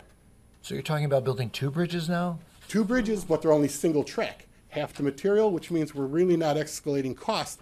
The only escalation in cost will be you're going to have twice the equipment to operate a bascule bridge, and twice the substructure. So these prices here are for These two are bridges? the original study. These are our evaluation of the original 2-track bridge study. It doesn't have the prices of our concept. Ours was a value-added concept that we said, hey, you know what? We weren't tasked with coming up with a new concept, but we saw the concerns that the city had with right-of-way and not impacting the historic district and said, you know what? We can do it different, and we can get railroad buy-in, because we asked the railroad if they would buy into flanking bridges, and they said yes, they would. If you don't touch our bridge, we're happy.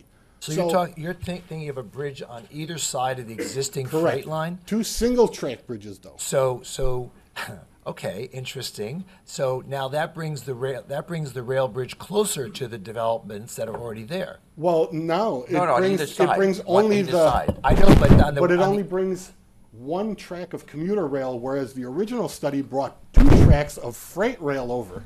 well, Freight rail, E80. no, that was never going to happen because No, but I'm just saying that FECR was would the not original permit study. that. That Yeah, was I the original understand. study. Well, if I may, I do want to bring up Wade, because that's really important, though, Mayor, to understand is, just as Jeff was saying, our scope of work, which was approved by both the county and the city, were to look at the 4 alternatives that had been developed from 2020. So just as Jeff You said, just basically to corroborate FDOT's study. no, it's not to collaborate. It was to review. That was the whole purpose. Task 1 was to review it and look to see where there were cost savings. And more importantly, where could there be adjustments made that could be done? None of which are contemplated in this study here. Oh, yeah, no, we looked at cost savings, absolutely. I mean, everything from cut and cover to, yeah, no, that was part of that study. Task 1 was to look at the 4 alternatives that had been developed under an interlocal agreement Right. between Broward County and FDOT. FDOT has been assigned this technical work. They do the PD&E work, planning, design, and environmental. As part of that, then these were our four alternatives that we started with. We reviewed them, though, with the mind of, is there anything that we can do to save money on all of them? Again, we didn't look at this as bridge versus tunnel. It was, they were all equal. There was no alternative that we spent any less time on. Now, we did divide up how we looked at it because we knew that tunnels were specialized, and we had Jacobs on the team, which is one of the largest underground tunneling groups in the country. Mm-hmm. Over 900 people.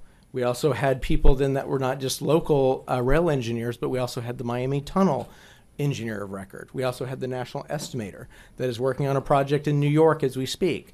These are people with real world experience related to it. But what Jeff is saying is after we had the conversation with FECR and they said, hey, disrupting our operations isn't going to work, we knew we had a challenge with the bridge.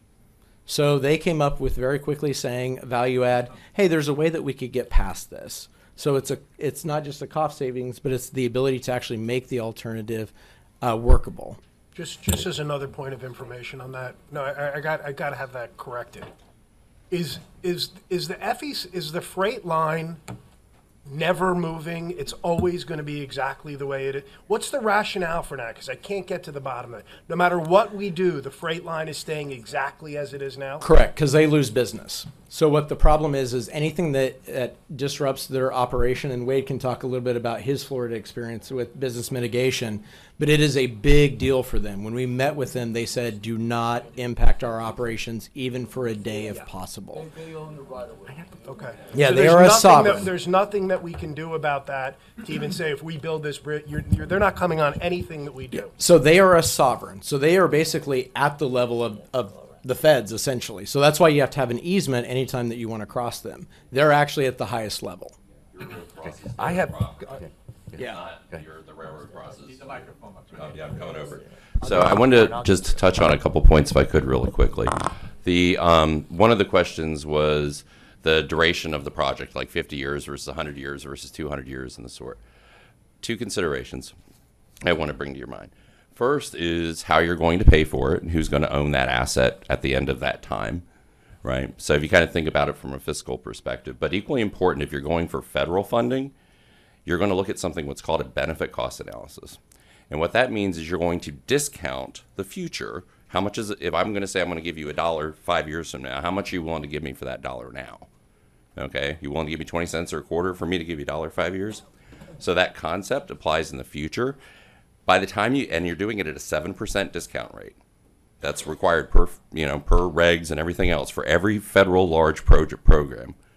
That value by 50 years is zero for all practical purposes. It doesn't matter what the useful life of the asset is, because what's it going to be worth in 100 years? How much are you willing to pay for it 100 years from now? So that's an important concept that will come through in the federal evaluation, okay? And then I would kind of also link that back to how long before you capitalize it yourself. When do you want to pay it off? In 50 years, 30 years, the life of the surtax? What's your goal? So you have to kind of align all those things and then make sense of them. And that's, like I said, you're good luck. But be aware, though, that over time, those things, the value, to all of the value, cost and benefit, go to zero, and given enough time, measured in today's dollars. Okay, thank you. Okay, let me Commissioner, continue. Okay, I was saying at the beginning, and again, these are my feelings. I think that there is a benefit to the city, a huge benefit to the city. I think it's a benefit to my constituents who live downtown. I think it's a huge benefit that don't live downtown but do work downtown. As a city, we have to look at the community as a whole, Broward County, Oakland Park, Pompano, Deerfield, and we have to look at the tri-county area. So it's not just us. We have to take a big picture of it. I did, Mr. City Attorney, I think at this evening's meeting, just to give you a heads up, I am going to probably, we discussed this earlier today, put forth a resolution as a summary of what comes out here. So the city will have something that you could go on. That was my plan this evening, that we will put forth a resolution on our take. Apparently it's not appropriate here, but look forward to it in the evening. Let's take a look. Come here. 572, 3 buildings. Forget those other two over there for a second. Look at the difference in price. And the question begs, how would we pay for that? I mean, I want that tunnel. I would love to have the tunnel, but the question is, how would we pay for that? I'll come back to that in a moment. We'll circle back. Let's go through a few other things. I've spoken to several stakeholders during the last several weeks, extensively. Todd, we've met 2.5 hours together. We've had several meetings since then. As Phil, I think Phil walked out for a second. Hopefully he'll be back. But Phil's here. There he is. We've met several times. The MPO, with Greg and company, Greg and Brian, we've met several times. Spoke to Broward Workshop, and I spoke to Brightline. Now, I spoke to Brightline again several times. The last one was, I think, Thursday or Friday of this week. And let's make this simple. We talked about the options for the bridge. I said an 80-foot bridge, 55-foot bridge, a 25-foot bridge. As the mayor has pointed out, their one stipulation is not to interfere with their operation, period. That includes during construction, and that includes finished product. Do not interfere with their operation. They're willing to do some tweaks, but one of the things that I don't know, and Todd, we spoke about this. We keep speaking to FECI, which is Brightline, but I guess FECR actually owns the tracks. They own the land and own the rails themselves, and how much tweaking they have. And I'm going to talk about that in a moment. Some of the things that Brightline was telling me, and they could not be here. Take off the 80-foot bridge. Take it off. They're not going to agree to that. They told me this on Friday. I said, what about a 40-foot bridge? I go, nobody talked about a 40-foot bridge, but Phil with the marine industry, who I've spoken to several times, he indicated that 99% of the water traffic could go under a 40-foot bridge. So take off the 25-foot bridge, because that's going to hit right into their escalators, and they're not going to go with the 25-foot bridge. They're not going to go with an 80-foot bridge. They were okay with a 55-foot bridge. I spoke about a 40-foot bridge, and they got back to me like 2 days ago. That's a little too low. They need a little more clearance, so we're talking 45 to 50 foot. So let's just compare option 2 to option 4, because 1 and 3, Brightline won't allow it. We are subordinate to them, and if they say no, that's the end of that. Phil, can I borrow you for a moment? You don't, am I allowed to do this? We do this, to bring them on up? Which Phil are you talking about? Phil from Department of Transportation, Phil Schwab. Is that a, oh, this is like Judge Judy. Listen to all this clutter. I didn't know. Oh my God. Don't worry, Phil, it's not going to be any calculus, no math questions. These will be easy questions. Okay. These are things that we have spoken about at length. And Todd had mentioned that most of what he had done in his study is based off of your calculations. You're like the guru. You know everything about what's needed with tunnels as far as the state requirements. If you look at a cross section at the very bottom, we have to go, and correct me if I'm mistaken, 25 feet below the bed of the river, correct? Has to start at 25 feet below the bed of the river. And I think the numbers that we had come up with, at grade level, the river's maybe 4 feet, so it starts at 55 feet below grade. Tunnel's about 25 feet, so the bottom is going to be about 80 feet, give or take. Is that about correct? Yeah, again, Phil Schwab, in-house consultant at FDOT.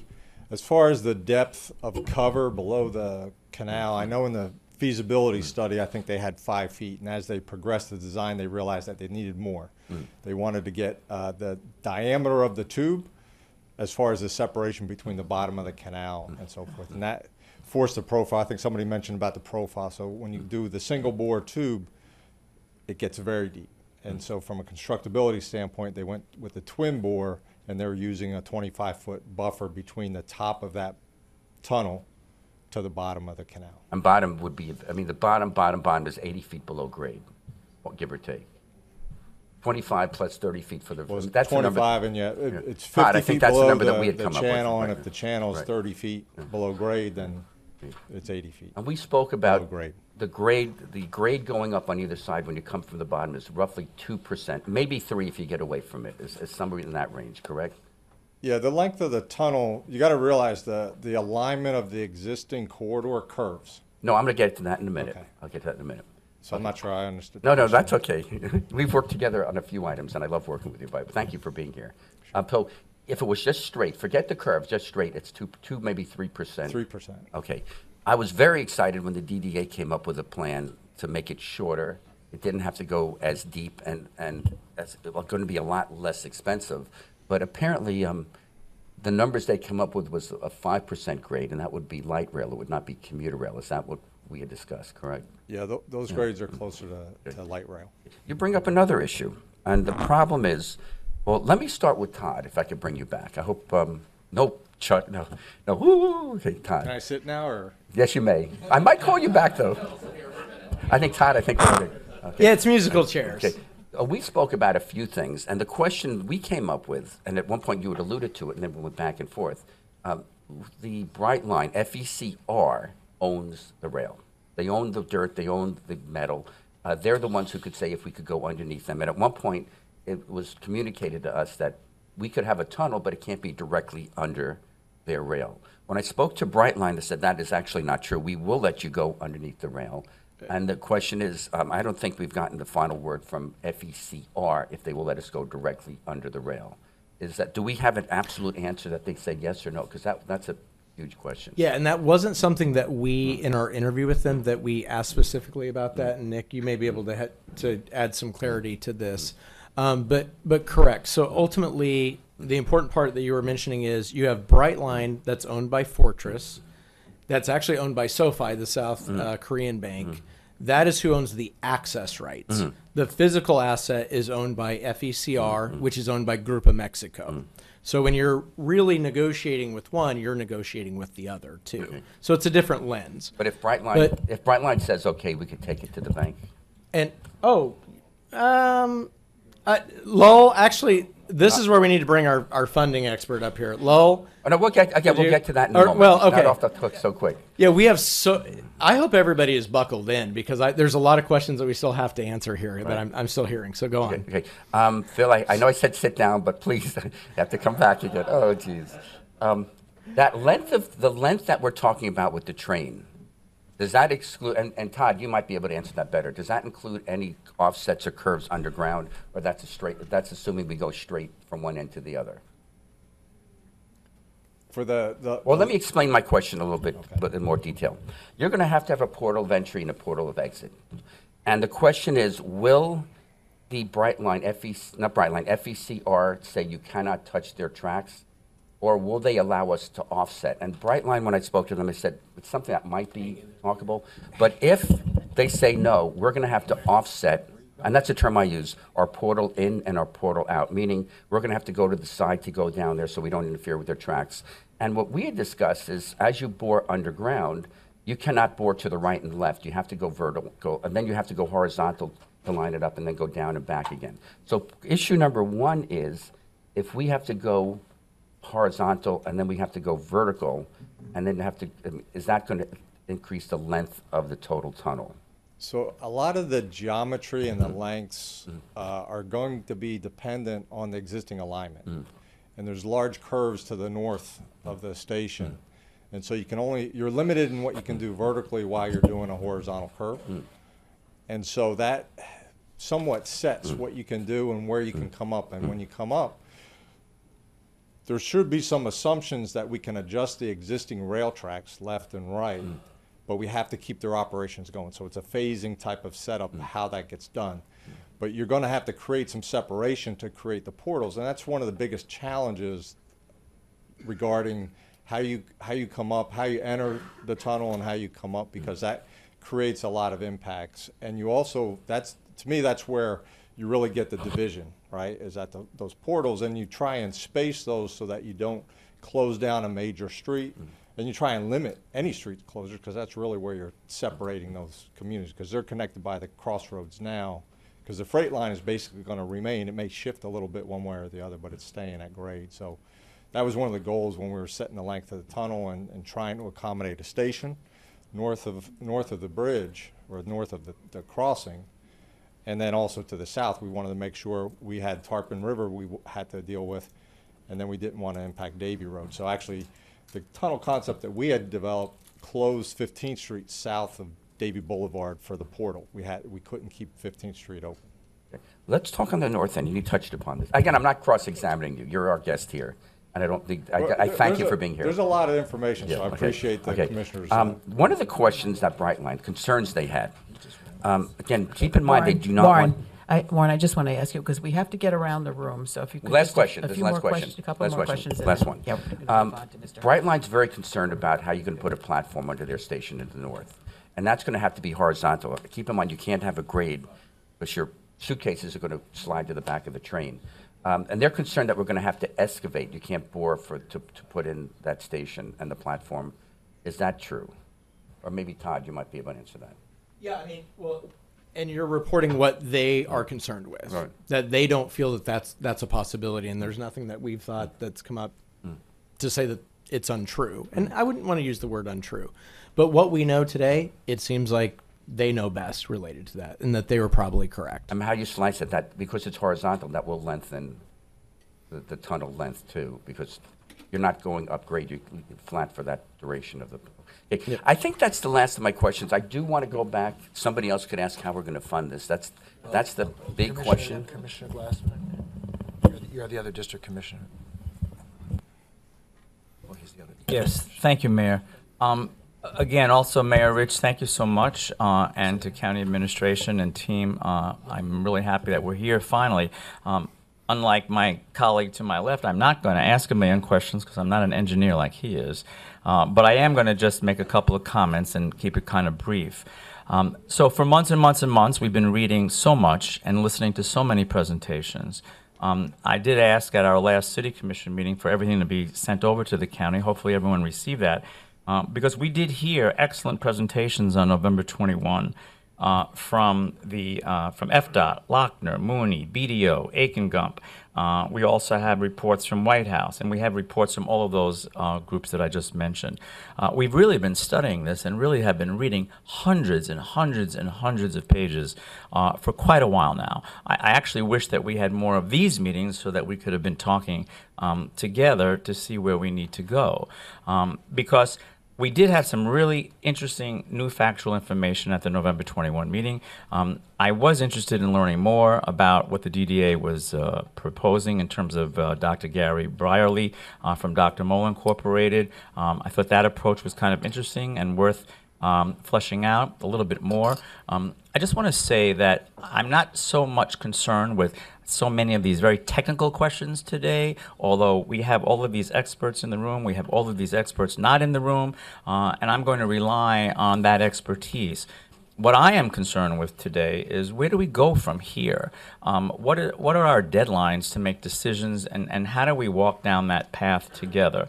Because I really do believe that we do need to walk down that path together. I'm not so sure that we'll be able to take advantage of funding that we need if the federal government sees that we're not unified in our approach.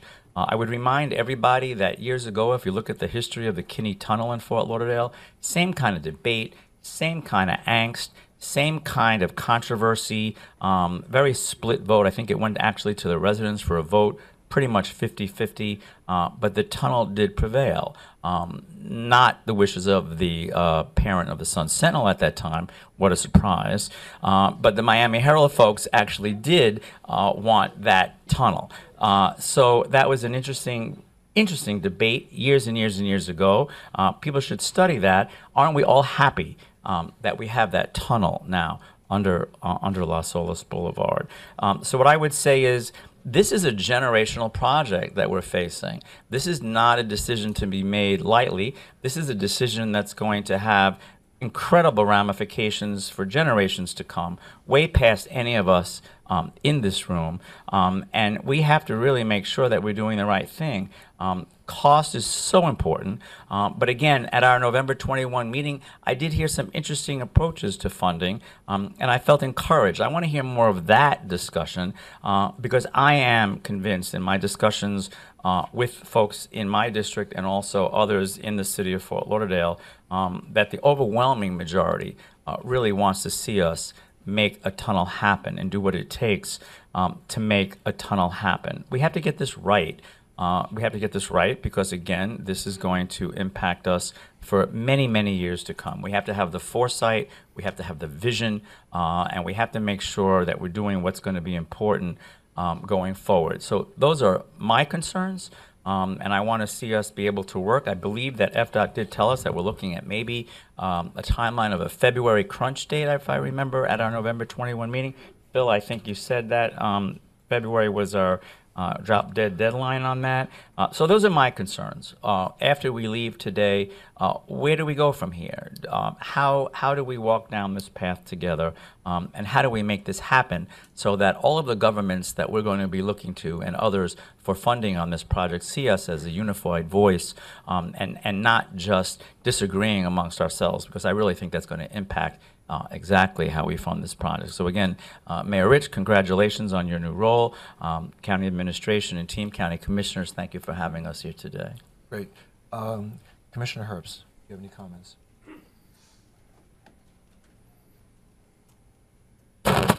Thank you. Thank you, mayors. Appreciate all the information today. Thank you, Dr. Sturman, too, for a lot of those questions. They were certainly things that I had on my mind as well.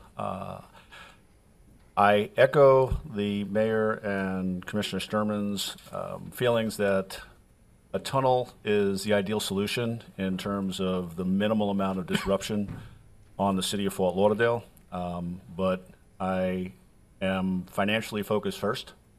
I'm a CPA, so shouldn't come as any surprise to anybody that frugality is my watchword. You look at the order of magnitude of the cost, and I struggle with the expense associated with constructing the tunnel and maintaining it over its lifetime. So I've spoken to many of the same folks in the community. I know there are people that are very concerned about the impact having it run through our downtown. I know there's been conversations about how we construct a bridge in such a way as to minimize the visual impact of it. I think that can be done. Before I moved to Fort Lauderdale, I lived in Jacksonville, which is a city with 7 bridges that cross the St. Johns River. and many of them are significantly taller than what's being contemplated here. The Hart Bridge, the Fuller Warren Bridge, the Dames Point Bridge. I mean, they're all over the city of Jacksonville, and I can tell you, having lived up there, that the suggestions of doom and gloom associated with bridges never came to the fruition of what's being suggested. So I'm not opposed to a bridge. I think it works. I think it moves the traffic. The most important thing to me is that this gets done. And I'm concerned that if we hold out for the tunnel and we don't have an identified source of funding, that this project is going to fall by the wayside. I've been following the commuter rail since it was first proposed. I went to a planning session on this up in Lake Worth well over a decade ago. And I've said this several times. There have been a number of projects here in South Florida that have stalled because of opposition. The Southwest 10 connection from the Sawgrass to I-95. What you saw with down in Miami, where they're supposed to run a rail line from downtown Miami to South Beach that was going over the MacArthur Causeway has been killed for 30 plus years. I don't want to look back 10 years from now and say that Fort Lauderdale killed commuter rail line. I think this is very important, not just for Fort Lauderdale, not just for Broward County, but for the entire Tri-County area. We have 1,000 people a day moving to Florida. Many of them want to come down to our area because it's one of the most desirable places in the state to live. The ability to move people around and get them off 95 is going to be critical over the next 50 years to the continued growth of our area. I do not want to wind up in a situation where everybody is on 95 and we keep adding more lanes to 95 and more lanes to 95. I grew up in a city that has robust public transportation. It's the only way that you could have density and not be gridlock and nightmare. So while I understand the implications of this, again, I look at this as what is practicable, what can get done. And the most important thing to me is done is better than perfect. So I will be in favor of the bridge option. Thank you. Mayor, I just need to just say one thing, because this is the second time I've heard this, and I didn't say anything the first time at our city commission meeting. I think it's false equivalency to compare the New River to the St. John rivers in Jacksonville. That river in Jacksonville is 100 times wider than the New River, and their downtown goes on for miles and miles and miles. Ours is much more compact, and the impacts on a bridge to our downtown would be much more acute than what Jacksonville would be dealing with. So it's not a good equivalency because of the size discrepancy of the downtown and the width of the river. Okay, thank Vice you. Mayor? Thank you, Commissioner, for correcting me, but I really don't need that. My position is as stated. Okay. Vice Mayor? Good afternoon to our mayors that are seated here and everyone in the room. As far as my neighbors, my constituents who I've been having conversation with, the number one question that is brought to me and returned to me many times is who's going to pay for this? Where's the funding coming from? And with conversation we've had now and before regarding federal funding and timelines and things of that matter, I would say, because it has been said, we as a commissioner has not voted. We have not truly indicated where we overall stand regarding tunnel versus bridge. And with that question or the statement I want to make today is that I am standing with the option for a bridge because I believe it is more cost efficient, and also it will also provide opportunity to create economic opportunities, because this is a lot of money for a tunnel, and I believe that we could also look at those funds that could be allocated and used within District 3. So with the discussion going forward, I would like for us to talk about moving forward, because this has been going on for a time period, and the direction I would like to see is in the direction of a bridge. Thank you. Okay, thank you. Mayor, do you want any members of your commission to? Okay, absolutely. Sure.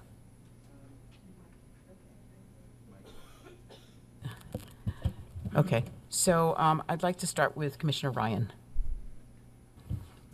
Thank you, Mayor. I am fortunate to be a member of the South Florida Regional Transportation Authority, commonly known as the Tri-Rail Board, and have been so for 8 years. So I have worked on this issue, frontwards and backwards, with our District 4 Secretary, who was also a board member of Tri-Rail, and with the staff and with the county, for years. And I'm somewhat familiar with the issue. I think everybody agrees that if we could get the funding for a tunnel, that we would go forward, and the county, along with the state, would pick up 50% of the capital cost. The federal government would pay 1/2 of the cost. But federal funding is an extremely competitive process. And we were talking about grants in the neighborhood of $100 billion. I think that was the average that was being awarded for rail projects. And it's a big deal to get $100 million. So if we're asking for the federal government to pay 1/2 of the capital cost for even the lowest bridge, you're talking about $150 million from the feds. And the second alternative, which initially was a 55-foot bridge, but I've heard this hybrid of a 38-foot or a 40-foot bridge, and I thought that there was close to some kind of consensus between or among the city, the county, and the marine industry on a bridge of that height, of like 38 or 40 feet, because it would allow much more than 90% of the marine traffic to get through.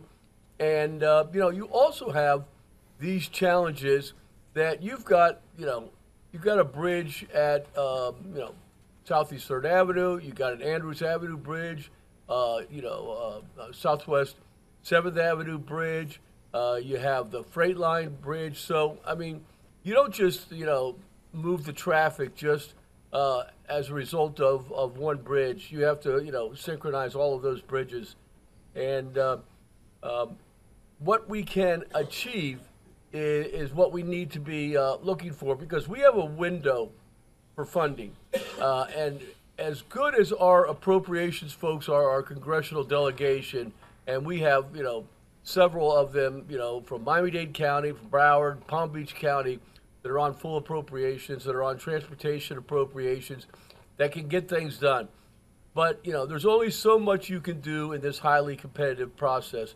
So, I mean, one of my questions would be, I have seen studies on projected ridership, and I have been advised that the projected ridership that we have on commuter rail on the east side, on the FEC line, is about average projected, maybe even a little bit below average. And that, very much, controls the funding for the large federal grants, for intercity rail, for regional commuter rail. So you have somebody, Todd, you have somebody on your team that can speak to this issue about the projected ridership.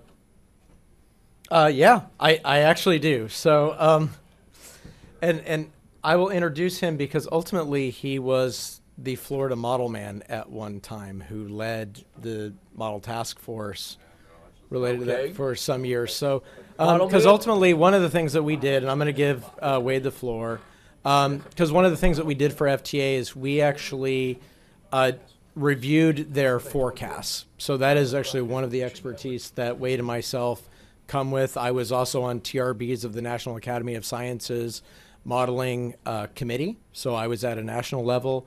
I've actually written the current process that is done. I wrote the problem statement and was on the panel in which how you do determine travel demand forecasting, as well as Wade and I were the STOPS beta tester for FTA.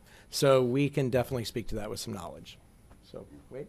Yeah, well, I'll try to keep this really short because I know your time's getting short.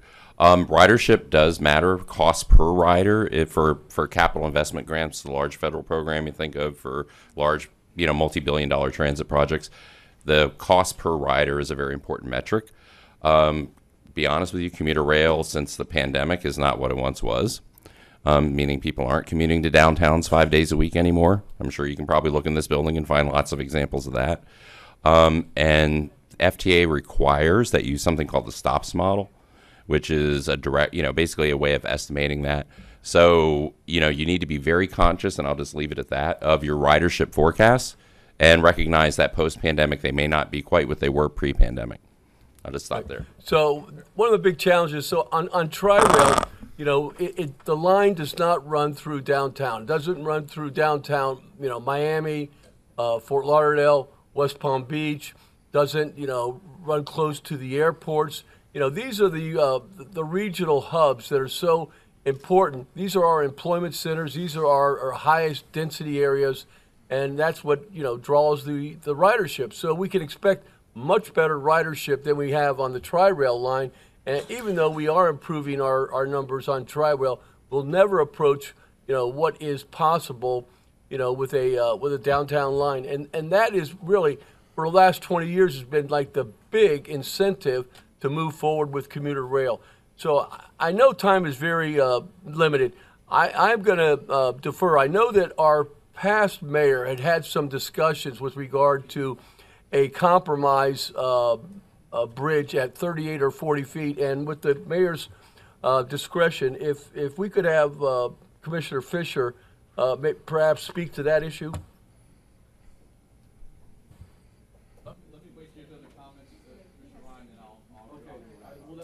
Well, that'll conclude my comments because I know others want to speak. I just have a couple things that I want to go through. A lot of it's been covered, but I just want to add a couple things.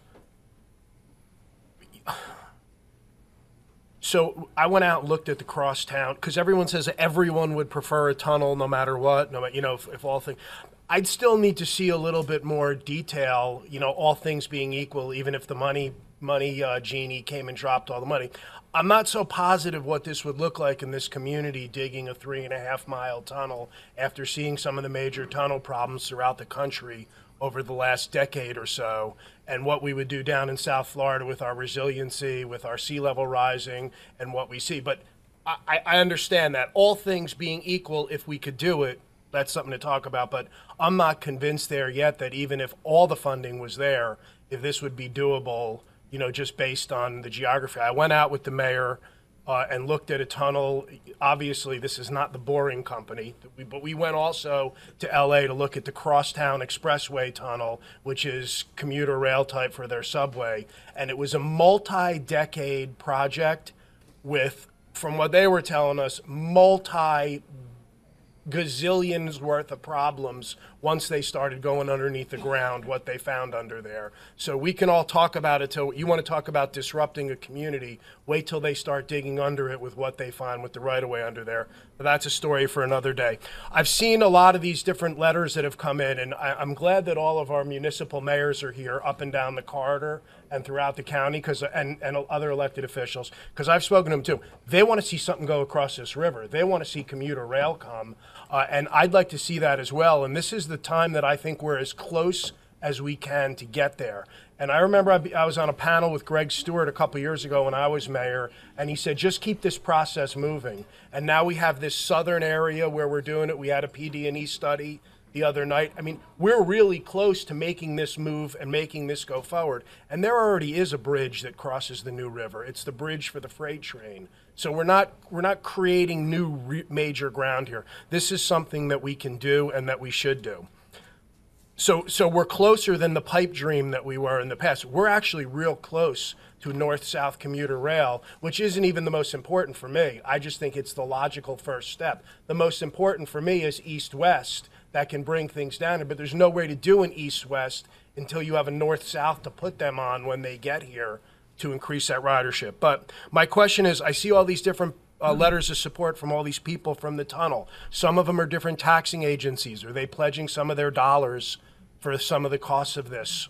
With those, I haven't seen any of those, so I'll just ask, who bears the risk of any cost overruns in these type of projects? So let's say the money comes in, we're building it, tunnel, bridge, spaceship, whatever it is. If there's a cost overrun, who bears the risk of that? The local partner? The project sponsor. So Correct. who that would be Broward County? So we would have an interlocal agreement with the city of Fort Lauderdale to reimburse us for any of these overages? Commissioner Udine, may I remind you a couple things? Sure. The 1% sales tax is generated throughout the entire county. But this wasn't for this project. Just once, let me finish. Right. 30% of that tax is generated from guess where? The city of Fort Lauderdale. Got it. So to some extent, there should be some consideration that going forward, that some of that money, like maybe Agreed. even 10% of that money should be spent towards Fort Lauderdale's needs. Okay, and so- that's what we're talking about. Okay, so anything over that, then Fort Lauderdale would come and backstop. I'm just using that as a rhetorical because I do think that there would be more investigation that would need to be done, but that's all left out. Who pays for the operating and maintenance expenses along the life of the project? That's part of the negotiation. So in our report, we did look using FRA's requirement to say what would be Brightline's commitment and then what would be the local commitment. But most likely that would be the project sponsor as well. But there would be a division in your negotiation with Brightline. Okay. So I heard today that there's going to be a vote tonight by the city of Fort Lauderdale for some kind of resolution on something. No, there's nothing scheduled. No, that was just a suggestion, but nothing's been scheduled. Oh, Nothing's been scheduled. okay, so there's... Because we still anticipate, we've hired additional consultants who are going to report back to us. Okay. And those are, and which they have been texting Okay, me. that's fine. If there's no vote, there's they've no been vote. texting me through this meeting saying that certain number of these figures are considerably different than what they're coming up with. Okay. So we don't really have all of our information, so we're not going to, there's no way we're going to entertain Understood. it. Yeah. I just heard that there was That is something not tonight. necessarily correct. Okay. So if we have to delay this, what's the costs and what's the penalties what's the risk that we have as we delay? Does a project get blown out of the water? No, but obviously everybody's aware of the inflationary effects that are happening. Every time you delay, it costs that much more. Okay. So if there's a vote in Fort Lauderdale at some point, whenever it may be, either tonight or 6 months from now, if once Fort Lauderdale makes a vote with a majority of the vote, is that then the position of the city of Fort Lauderdale, or then are we going to still be back here? Does the goalpost ever stand in the same spot? Well, Commissioner, so far, the city of Fort Lauderdale has voted to support the tunnel alternative. Okay. That's what we are of record, okay? And the city commission, this commission with the existing members, have agreed to pay for consultants that are currently undertaking an analysis to give us additional information about both the bridge and tunnel alternatives. So it would be completely premature to take a vote tonight when we've already engaged consultants to come back to us with additional information. Furthermore, the city received a $1 million grant, which you're probably aware of, which we received from the U.S. Department of Transportation to help facilitate our grant applying for tunnel funding, which the window opens, I believe, it's in February, and that's the target date. It's not the drop dead date, it's the opening date, in which we can apply for funding from the federal government with regard to the river crossing. So that's kind of the timeline, and that's why I was surprised that the commissioner suggested we're going to vote on something tonight when we've already agreed to engage these particular consultants. All right.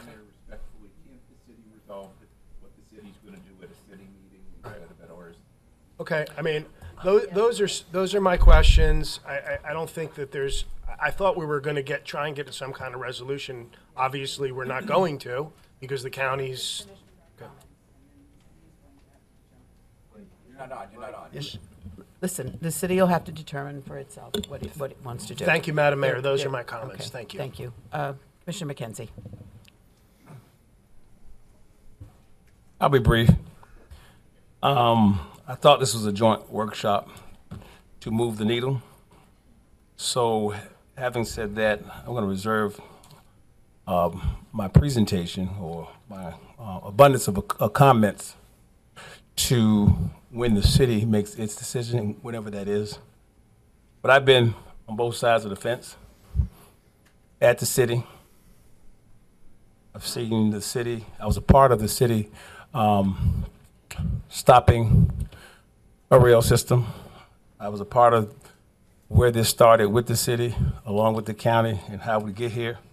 I sat on the MPO board, and I expressed my concerns and my position time and time again for a bridge.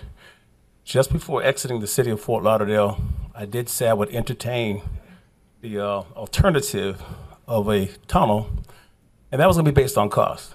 And I haven't seen anything yet since the inception of this idea to cross the tunnel, across the river, where that cost is reasonable, sufficient to move forward with the tunnel.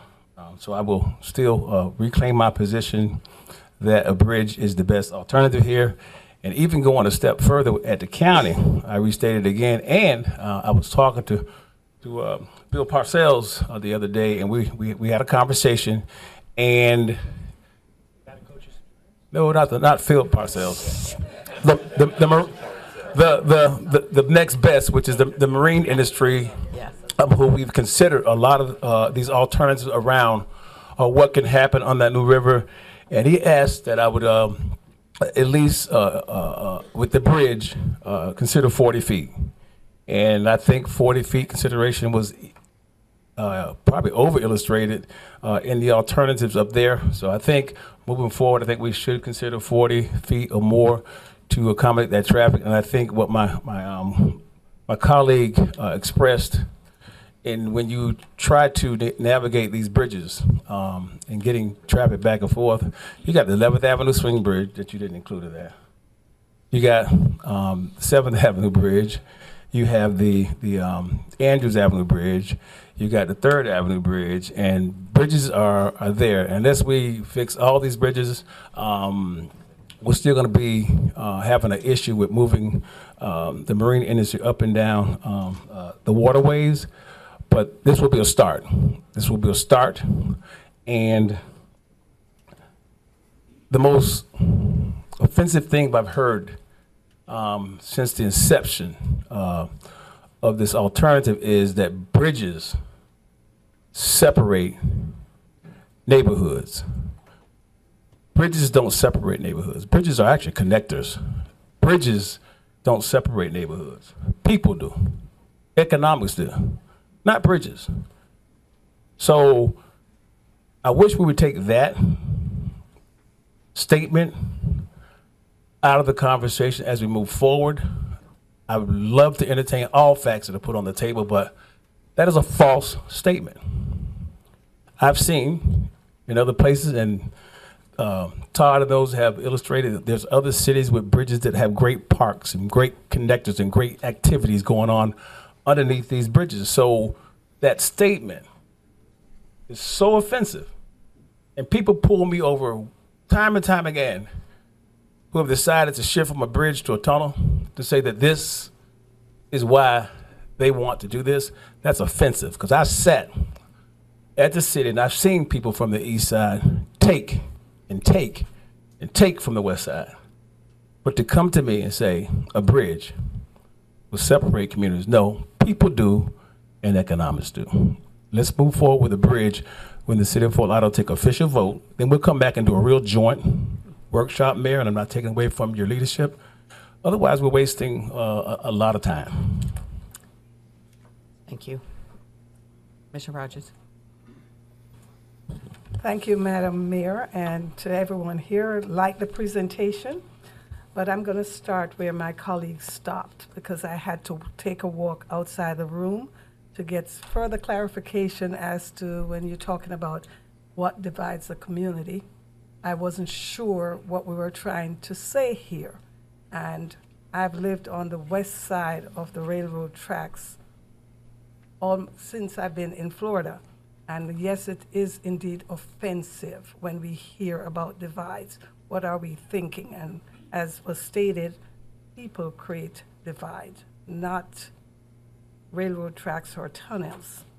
I have one question as it relates to sea level rise. I did not hear that mentioned in any of the comments made to convince me as to which one would be impacted more.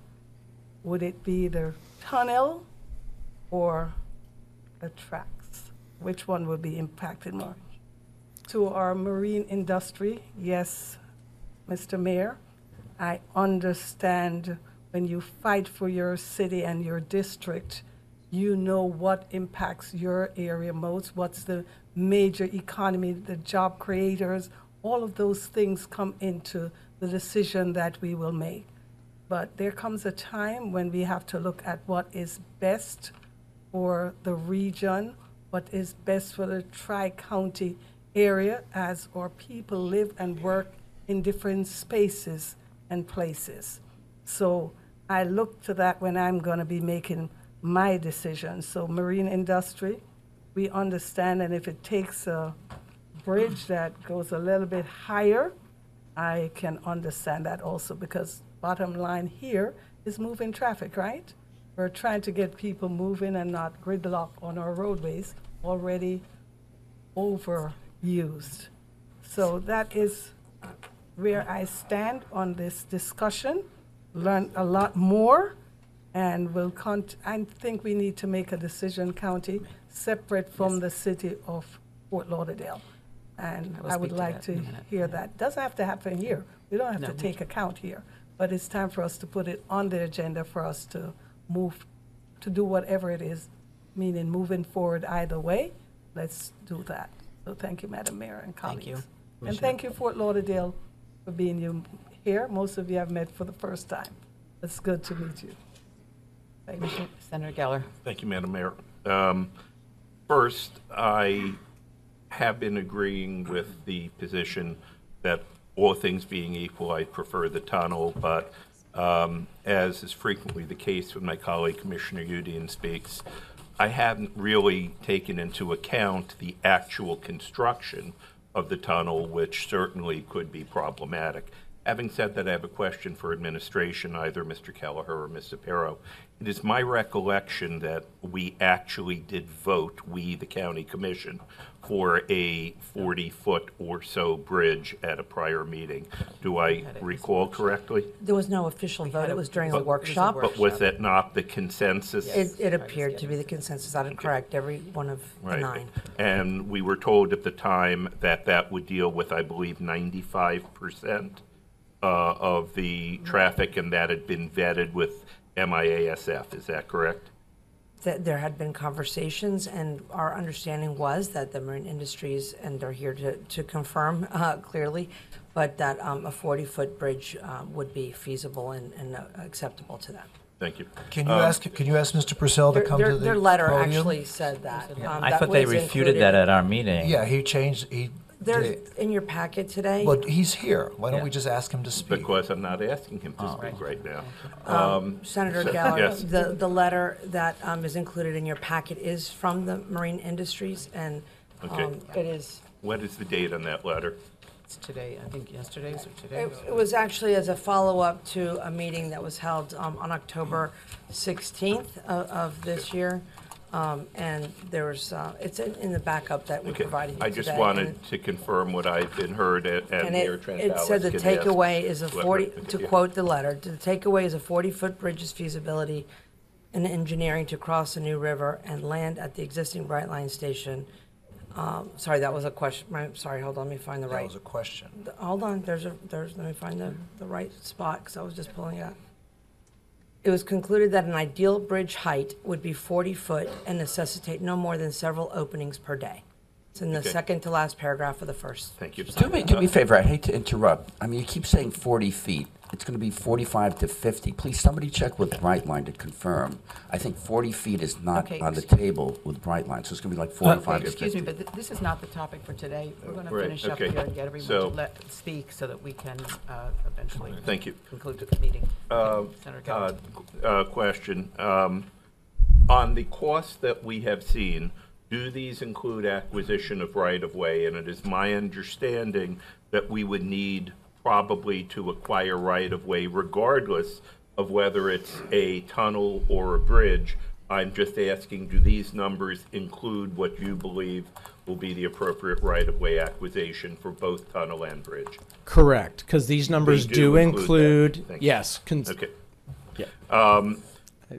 I have a, let's see, I'll get back to that. The 3.3 billion, which does seem a lot in the tunnel, but is that's not calling for the replacement of the entire tunnel. That's calling for the replacement of components, as you mentioned, the air handlers, the smoke, fire suppression, et cetera. Is that correct? That is correct. I just wanted to make sure you Yep, were cyclical not capital. replacing And the O&M. entire tunnel. Correct. Okay. Next, huge issue for me.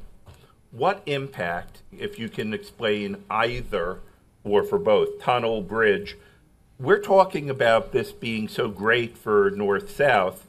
I am concerned about every time that I drive, not every time, but I live out west, and most times I drive in, I get stopped by trains or bridges. So my question is, can you discuss what impact either tunnel or bridge, both preferably, would have on east-west traffic? Would it block traffic at Broward? Would it block traffic at all of the, how many of the major roadways would traffic be blocked because of additional trains? So as we mentioned before, so the freight tracks would not be going anywhere. So you would still have that conflict that exists there. The tunnel would remove those conflicts for passenger rail. And I don't believe, bridge, Jeff? No, What's bridge was down to, with the 42, or the 40-foot action that was mentioned, I was at that, Right. on the meeting. I believe it was one road. Yeah. Oh, I thought I projected well enough Sorry. without a No, microphone. not when you're But, being taped. It's being webcast, so. Oh, okay, I'm sorry. The 40-foot option would only close one street, I believe, but don't hold me to it. I think it's 7th or 9th or something down south, because I saw the new alignment. But when I'm talking about in terms of east-west, will a bridge or a tunnel, would one result in 15 additional having to stop traffic per day, while the other would be none? I'm just trying to figure out. No, it's like, that's what I was saying, just only like, and then don't hold me to which, it's either 7th or 9th or one of those streets was the only one that it would prevent. Everything else, the bridge is going to be up, so it's actually going to it's going to have less blockage of traffic going east-west, because then the only traffic, like Broward, will only be impacted by freight. Broward will no longer, and Broward is, Good. I mean, I know. That's- I stop there all the right. time right and now. the 40-foot bridge proposed. Which is why I keep wanting to move the government center to Plantation. Correct, and the Right, 40-foot okay. proposed will Right. also Next. allow for 23-foot vertical clearance at Broward in case somebody wants to put in some type of east-west streetcar or whatnot. Gotcha. So there'll be plenty of vertical clearance for east-west. Thank you. How do you stop a tunnel from filling with water when it rains? Oh, that's a Nick question. Yep, Nick? I'm sure there's an Oh yeah, answer. no, that's I just want to know that there is yeah, one. that's a great answer. But most of the time, be honest with you, the tunnel design, this groundwater taken out is from the firefighting. Okay, so actually the drainage system, you have a so-called trench drain before the tunnel in the portal. So all the water try to get into the tunnel, intercept at the portal. So the answer, I don't need details, the Yeah. answer is you can design it so that even Absolutely. in our hurricane monsoon rain, it won't fill with water, correct? Correct, and Okay. if you're designing for. That was, all right, next. I'm very close to the end here now. My questions are, well, one last question before I get to my ultimate one. Kevin, on page 5 here, 4 of 10, I'm sorry, it says FEC says no, FEC says no, FEC says no, FEC says probably no. And 4 of 10 in the final report. And so my question is, Todd or County, I believe that you said that basically it could grow wings or something and fly away, but that there are sidings or wings or, can you explain to me how we get around no, no, no, no?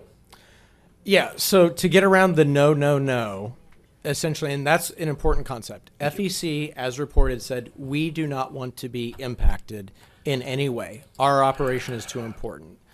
When we looked at all 4 of the alternatives, there was no option to not impact it.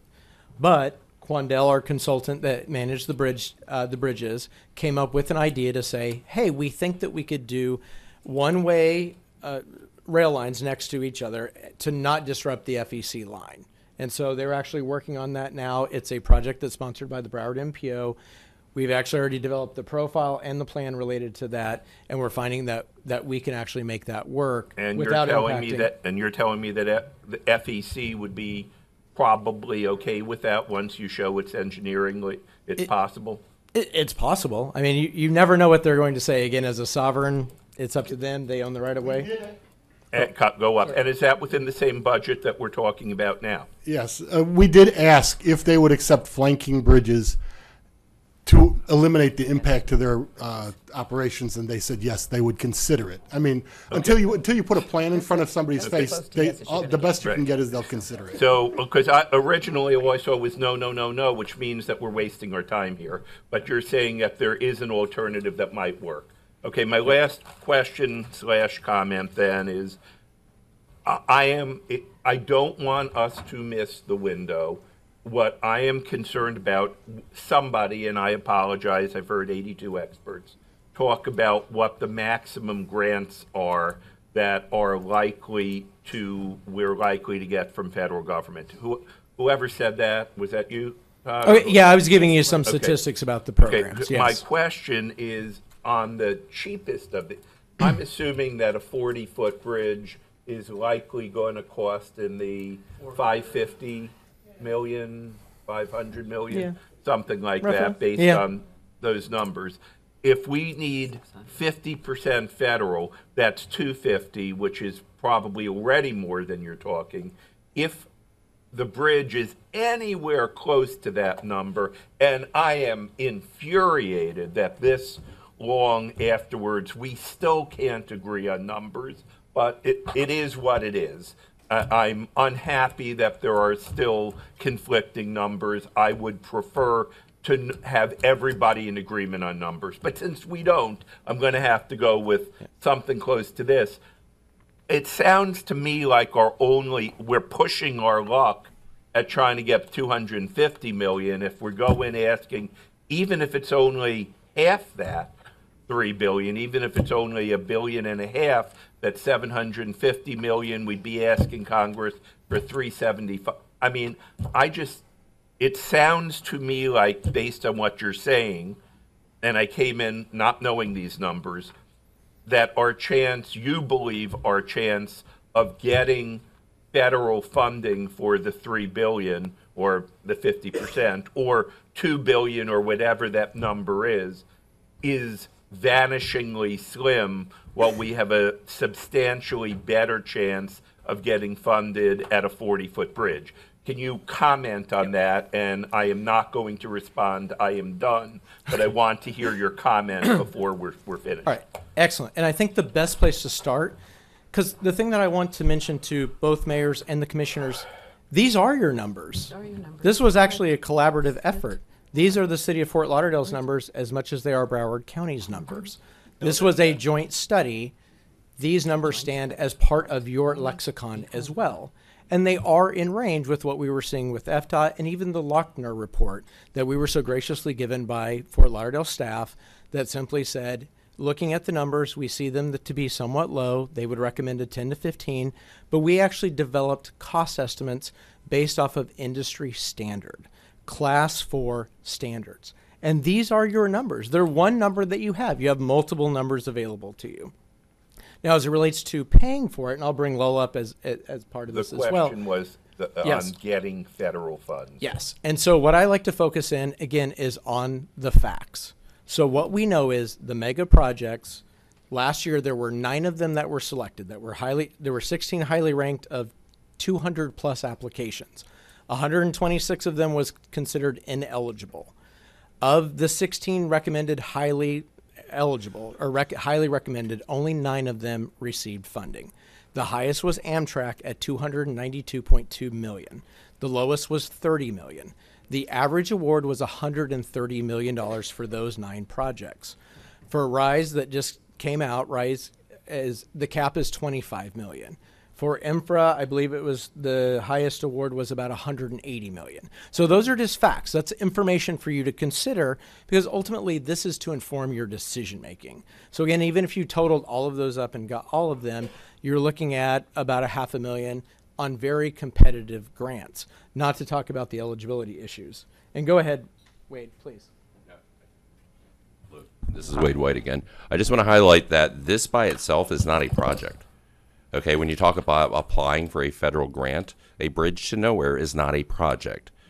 This project is going to go from whatever the terminus of the BCR South is, the medical center, I know, but all the way to the northern terminus, wherever it comes out of the study. That is a project.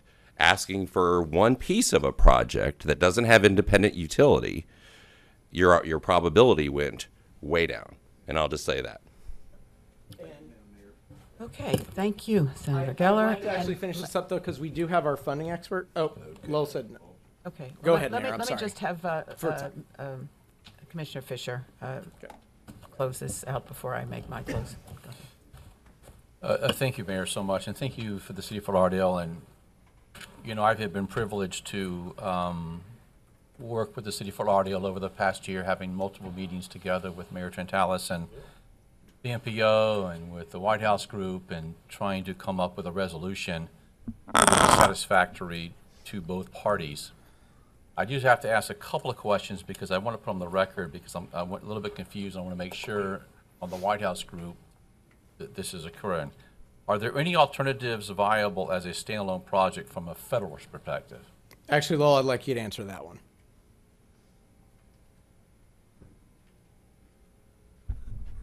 As Wade indicated, you have to have a project that has independent utility.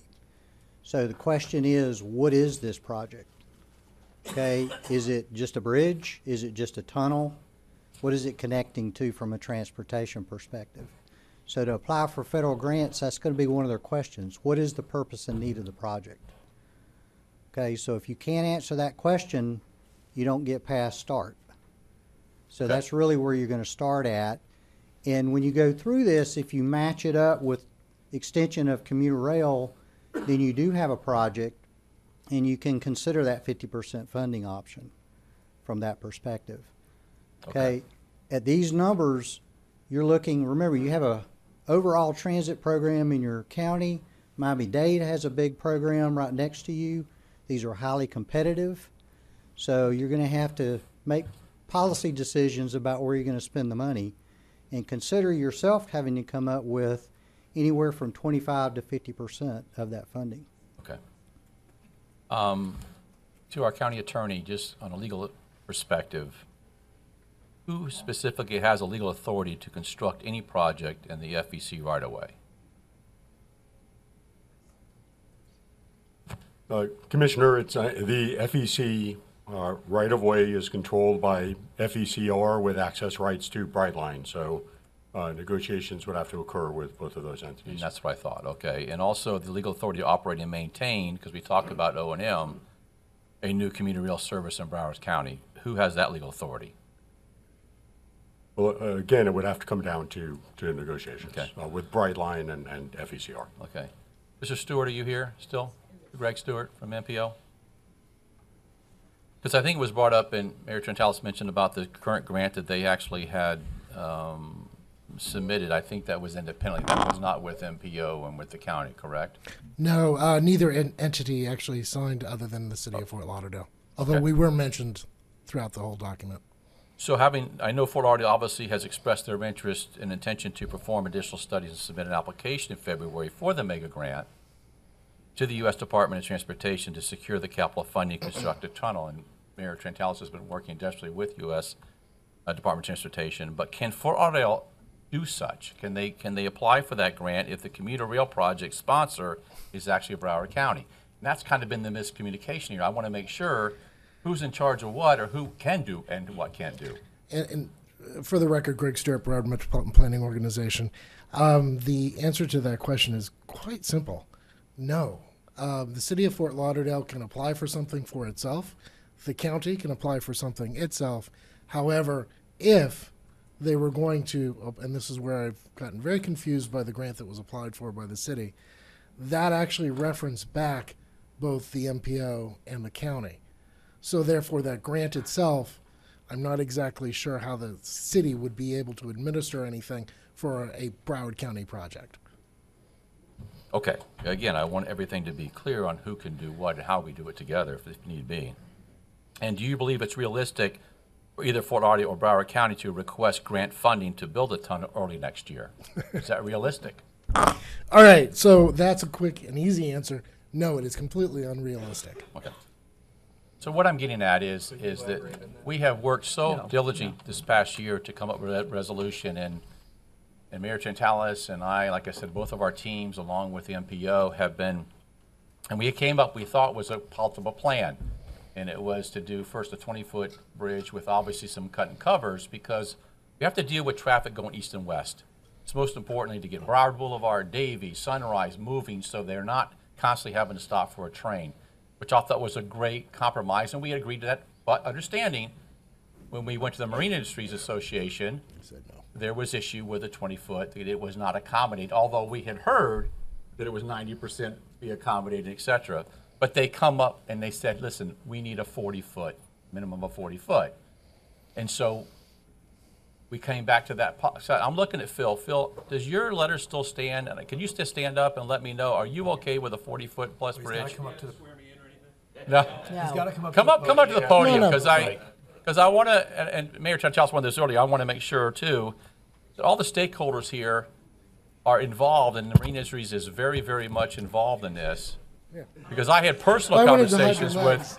with See, Phil. this shows you how collaborative we are.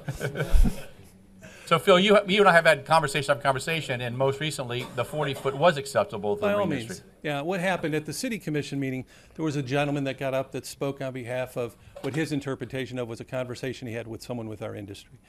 That a 40-foot bridge, look, there's the 55-foot bridges, which are I-95 and Tri-Rail. That accommodates our industry. We know that. They're fixed. A 40-foot bridge will accommodate the majority of our industry. So there won't be more than several openings a day. So several could be 3 to 7 if you look at what several means. And that's about it. And that's for boats that exceed the standard, which that standard is a 34.5 feet air draft. So that accommodates a 40, a little bit bigger actually. So it's not like, hey, let's go down to 34.5 feet. Let's do a little bit more so it gets that 125, 130. The 50-meter boats, they're going to have to open. But keep in mind, there's 4 vehicular bridges and 2 railroad bridges as it is on the new river. The vehicular bridges open 30 times a day. We'll reduce that drastically.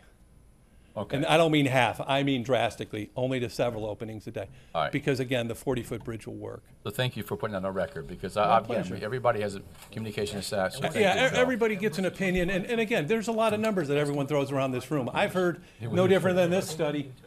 You know, this All right. study showed that a small bridge accommodates 90% of our industry. It didn't come from anyone in our industry. It came from, and again, we've had a monitor on that bridge for the last 7, 8 years. We've 24/7 got a video. We know every size that goes through there. We know how much it opens. We know when the train's broke. We know everything.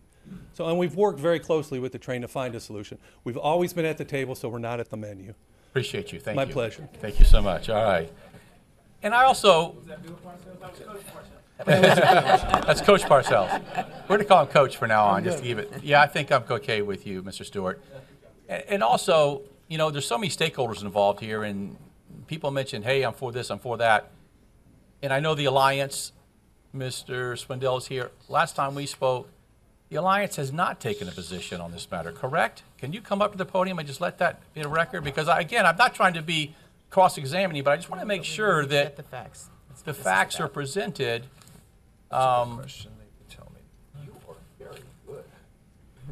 No, Mayor Fisher, thank you for asking that question. I double-checked with my team during this meeting to make sure that a letter had not been produced. We have not taken a position on the tunnel. And I do know that the Mr. Lindblad for the Chamber of Commerce of Florida, they had taken a position back, I think, in 2021. But again, speaking with him within the last 30, 40 days, they had backed off of taking a position at all. Matter of fact, the Chairman, Jack Siler, was insistent on their board. So I want our stakeholders to get engaged. I want them to be part of us, and we want to hold hands together. But at the same time, I want everybody to understand really where we need to be at the end of the day. And the DDA, I think Jenny left, but the DDA folks, and I think Warren Sturman, you mentioned about that. Dr. Gary, and I can't ever say his last name, Breyer, Dr. Gary Breyer from the. Dr. Mole? I don't know, but anyway, what was His nickname was Dr. Mole. Dr. Mole. What was interesting when I had a conversation with him, and Kevin, you were on the phone with me, and he had done 1,500 tunnels, etc. But two things stood out to me. This very first words out of his mouth, he goes, "To build a tunnel in Fort Lauderdale is about as difficult as it gets." I'm thinking, good goodness, I wouldn't have my expert say that right away to start the conversation. But more importantly, then his focus was on really the hole only and not building the entire tunnel. He said you could do a shorter one, but he stopped and said, listen, I'm only talking about the hole itself. Right, Kevin? Yeah, he said both those things, but he also added one other thing, that he would not recommend a single bore hole because it would collapse upon itself because of the ground conditions. Correct.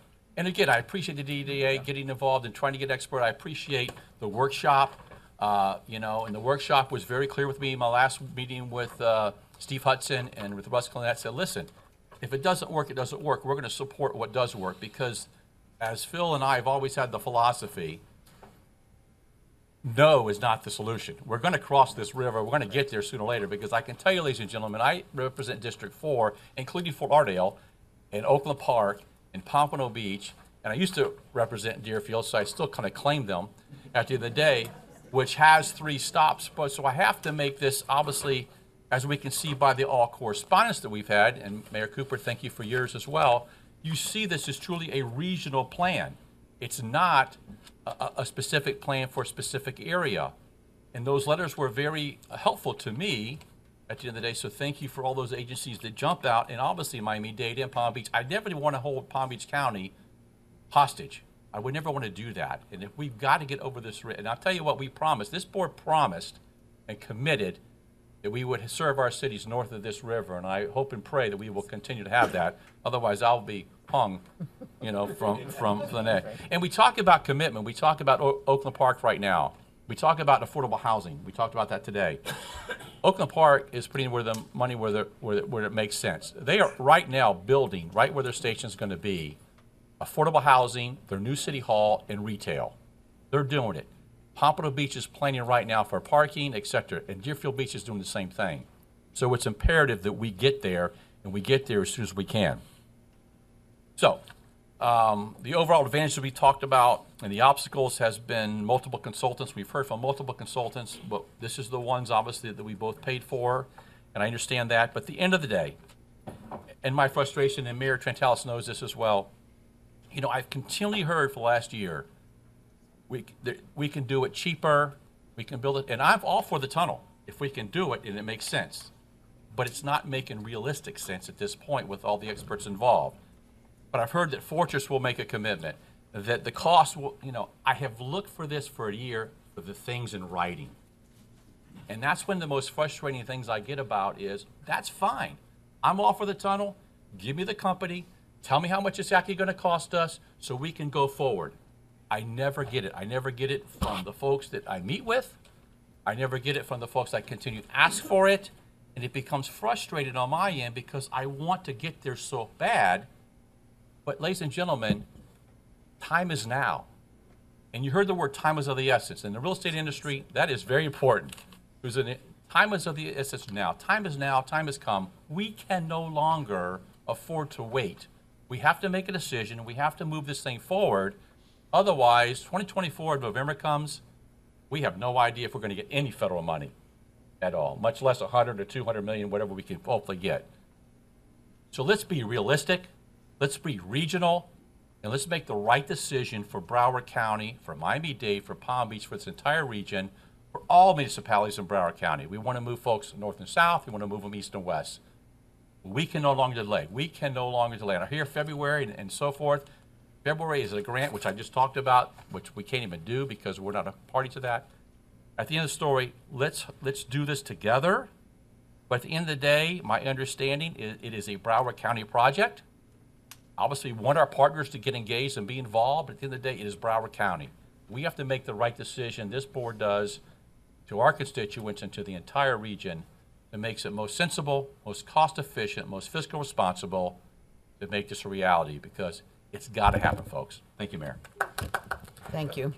Thank you. Just,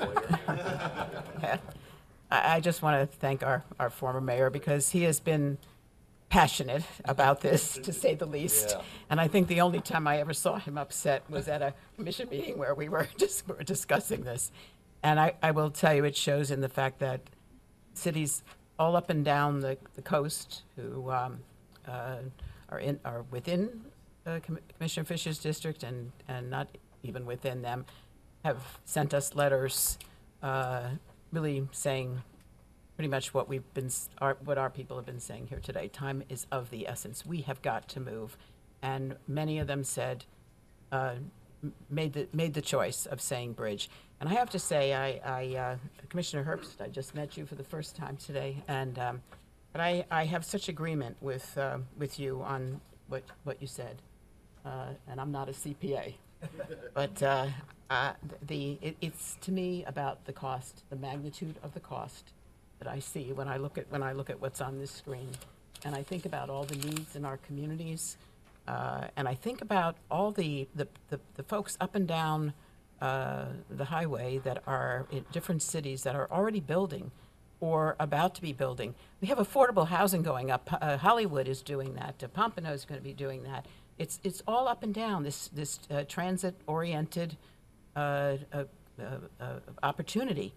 So we just need to, I know we talk about, you have another study, but I have to tell you today, one of the reasons why we had this study, why we did it the way we did today, is because this is the only study that we have done together, that we both agreed upon the people, White House, we agreed upon the scope of service, and, we thought that we could all come to consensus. They gave us facts, just as was being said a little earlier, and by the facts, we need to look at the cost effectiveness, the time. When I look at the time, 10.5 years with the tunnel, and I have to tell you, one of my daughters lives in L.A.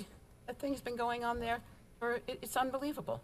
And everywhere you look, I didn't even ask. I mean, Boston and other places where you have these tunnels, and they find all kinds of things once they get started. And I am also I'm also extremely concerned about climate resilience, and I think this is a big issue for a tunnel as well. So between the cost effectiveness, the time, the fact that we have joined together, and we have an incredible in-depth study in front of us that really gives us the information we need to move forward.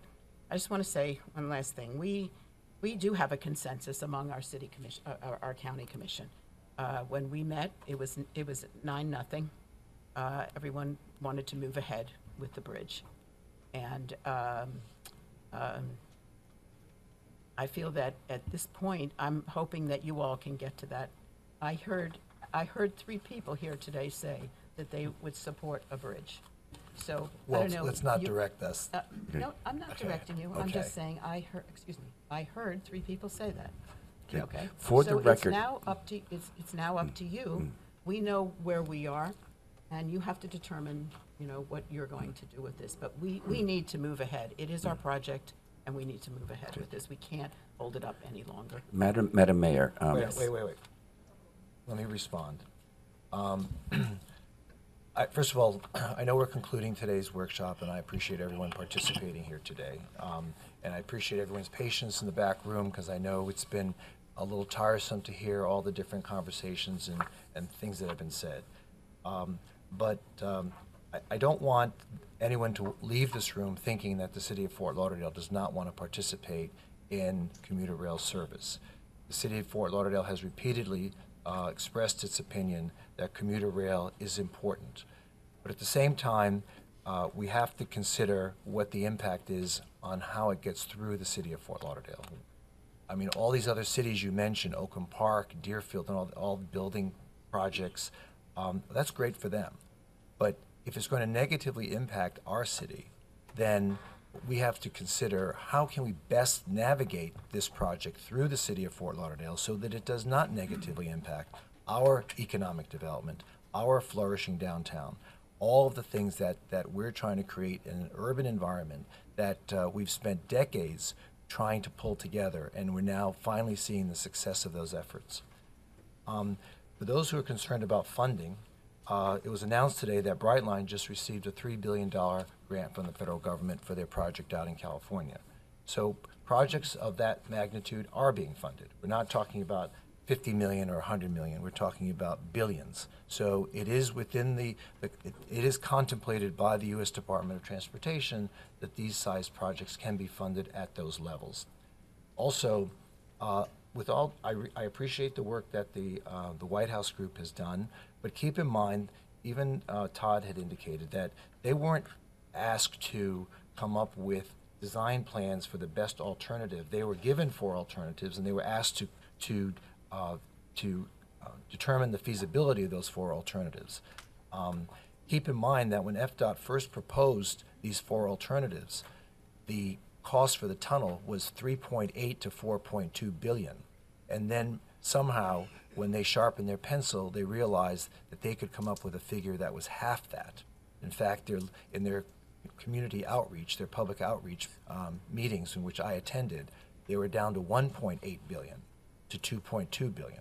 So these numbers have a way of just of fluctuating in so many different ways, and so for that reason, because the scope of employment scope of engagement that we had together asked the MPO to come up with, we felt that we, the city of Fort Lauderdale, needed to really ask consultants who have built tunnels to come to us and say, look, what would you do under these circumstances? Could it be accomplished under these circumstances to be able to create a pathway over the New River or under the New River, and bring us cost estimates, timelines, operation and maintenance, and all of that. The city of Fort Lauderdale, in its last meeting, voted to engage consultants, BDO and others, who are not here today to present, because that wasn't the purpose of today's meeting, but who have been engaged by the city of Fort Lauderdale to come back to us, who will now come back to us, and I'll be very happy to present those figures to you as you consider going forward. But the point is that putting a bridge through the middle of the city of Fort Lauderdale, expecting people to live under a bridge, recreate under a bridge, I thought we're past that in this day and age. Cities took down bridges. If you look at old pictures of Manhattan, when they had elevated rail systems going down 2nd Avenue and 5th Avenue, those have all been eliminated for good reason, because not only are they blighted, but they also bring a neighborhood down. So the point is that we have to talk not just about capital costs, but social costs and environmental impact. And to me, you can't put a dollar figure on some of those things. You can't put a dollar figure on social costs. You can't put a dollar figure on economic development impact, when in fact economic development is already happening. So as we leave today, I know that we're going to have differences of opinion. I thought we had come to a nice agreement with the 25-foot bridge, Lamar. When Monica sat us down and proposed that with the underpasses for the major arteries of Sunrise and Broward, I thought it was a win-win, because even with a bridge, we're still not considering what's going to happen at Sunrise or Davie. Because if you talk about adding 60 to 80 more trains at Sunrise Boulevard, I'm sorry, Senator Geller, but you're going to have to suffer through the bridge, those guard gates coming down at those intersections, because we have not, even a bridge makes no accommodation for those vehicular pathways. So, this is a very holistic study. We really haven't, addressed those areas of concern that are very important to the city of Fort Lauderdale. So, going forward, I'm hoping we can continue this discussion. I know there are certain deadlines, but something tells me that if we really put our heads together and work in good faith together, we're going to be able to come up with a solution that's going to be able to be satisfactory for the community. So thank you. Did you want to say anything else? Oh, Mr. yes. Stern? Commissioner Udine, you had asked a question. I had said something earlier, and the answer was blatantly erroneous. I'm going to re-say what I said, Mr. City Attorney, Mr. City Manager. Once again, I'm going to repeat myself. I do intend to bring a resolution forward at tonight's meeting regarding this, just to put you on record. Thank you so much. Okay, thank you. Okay. Okay. All right, Guess we're done. thank you all, audience, for being so Thank you. patient and Thank you. listening. And yeah, meeting's adjourned. Thank you. That's enough.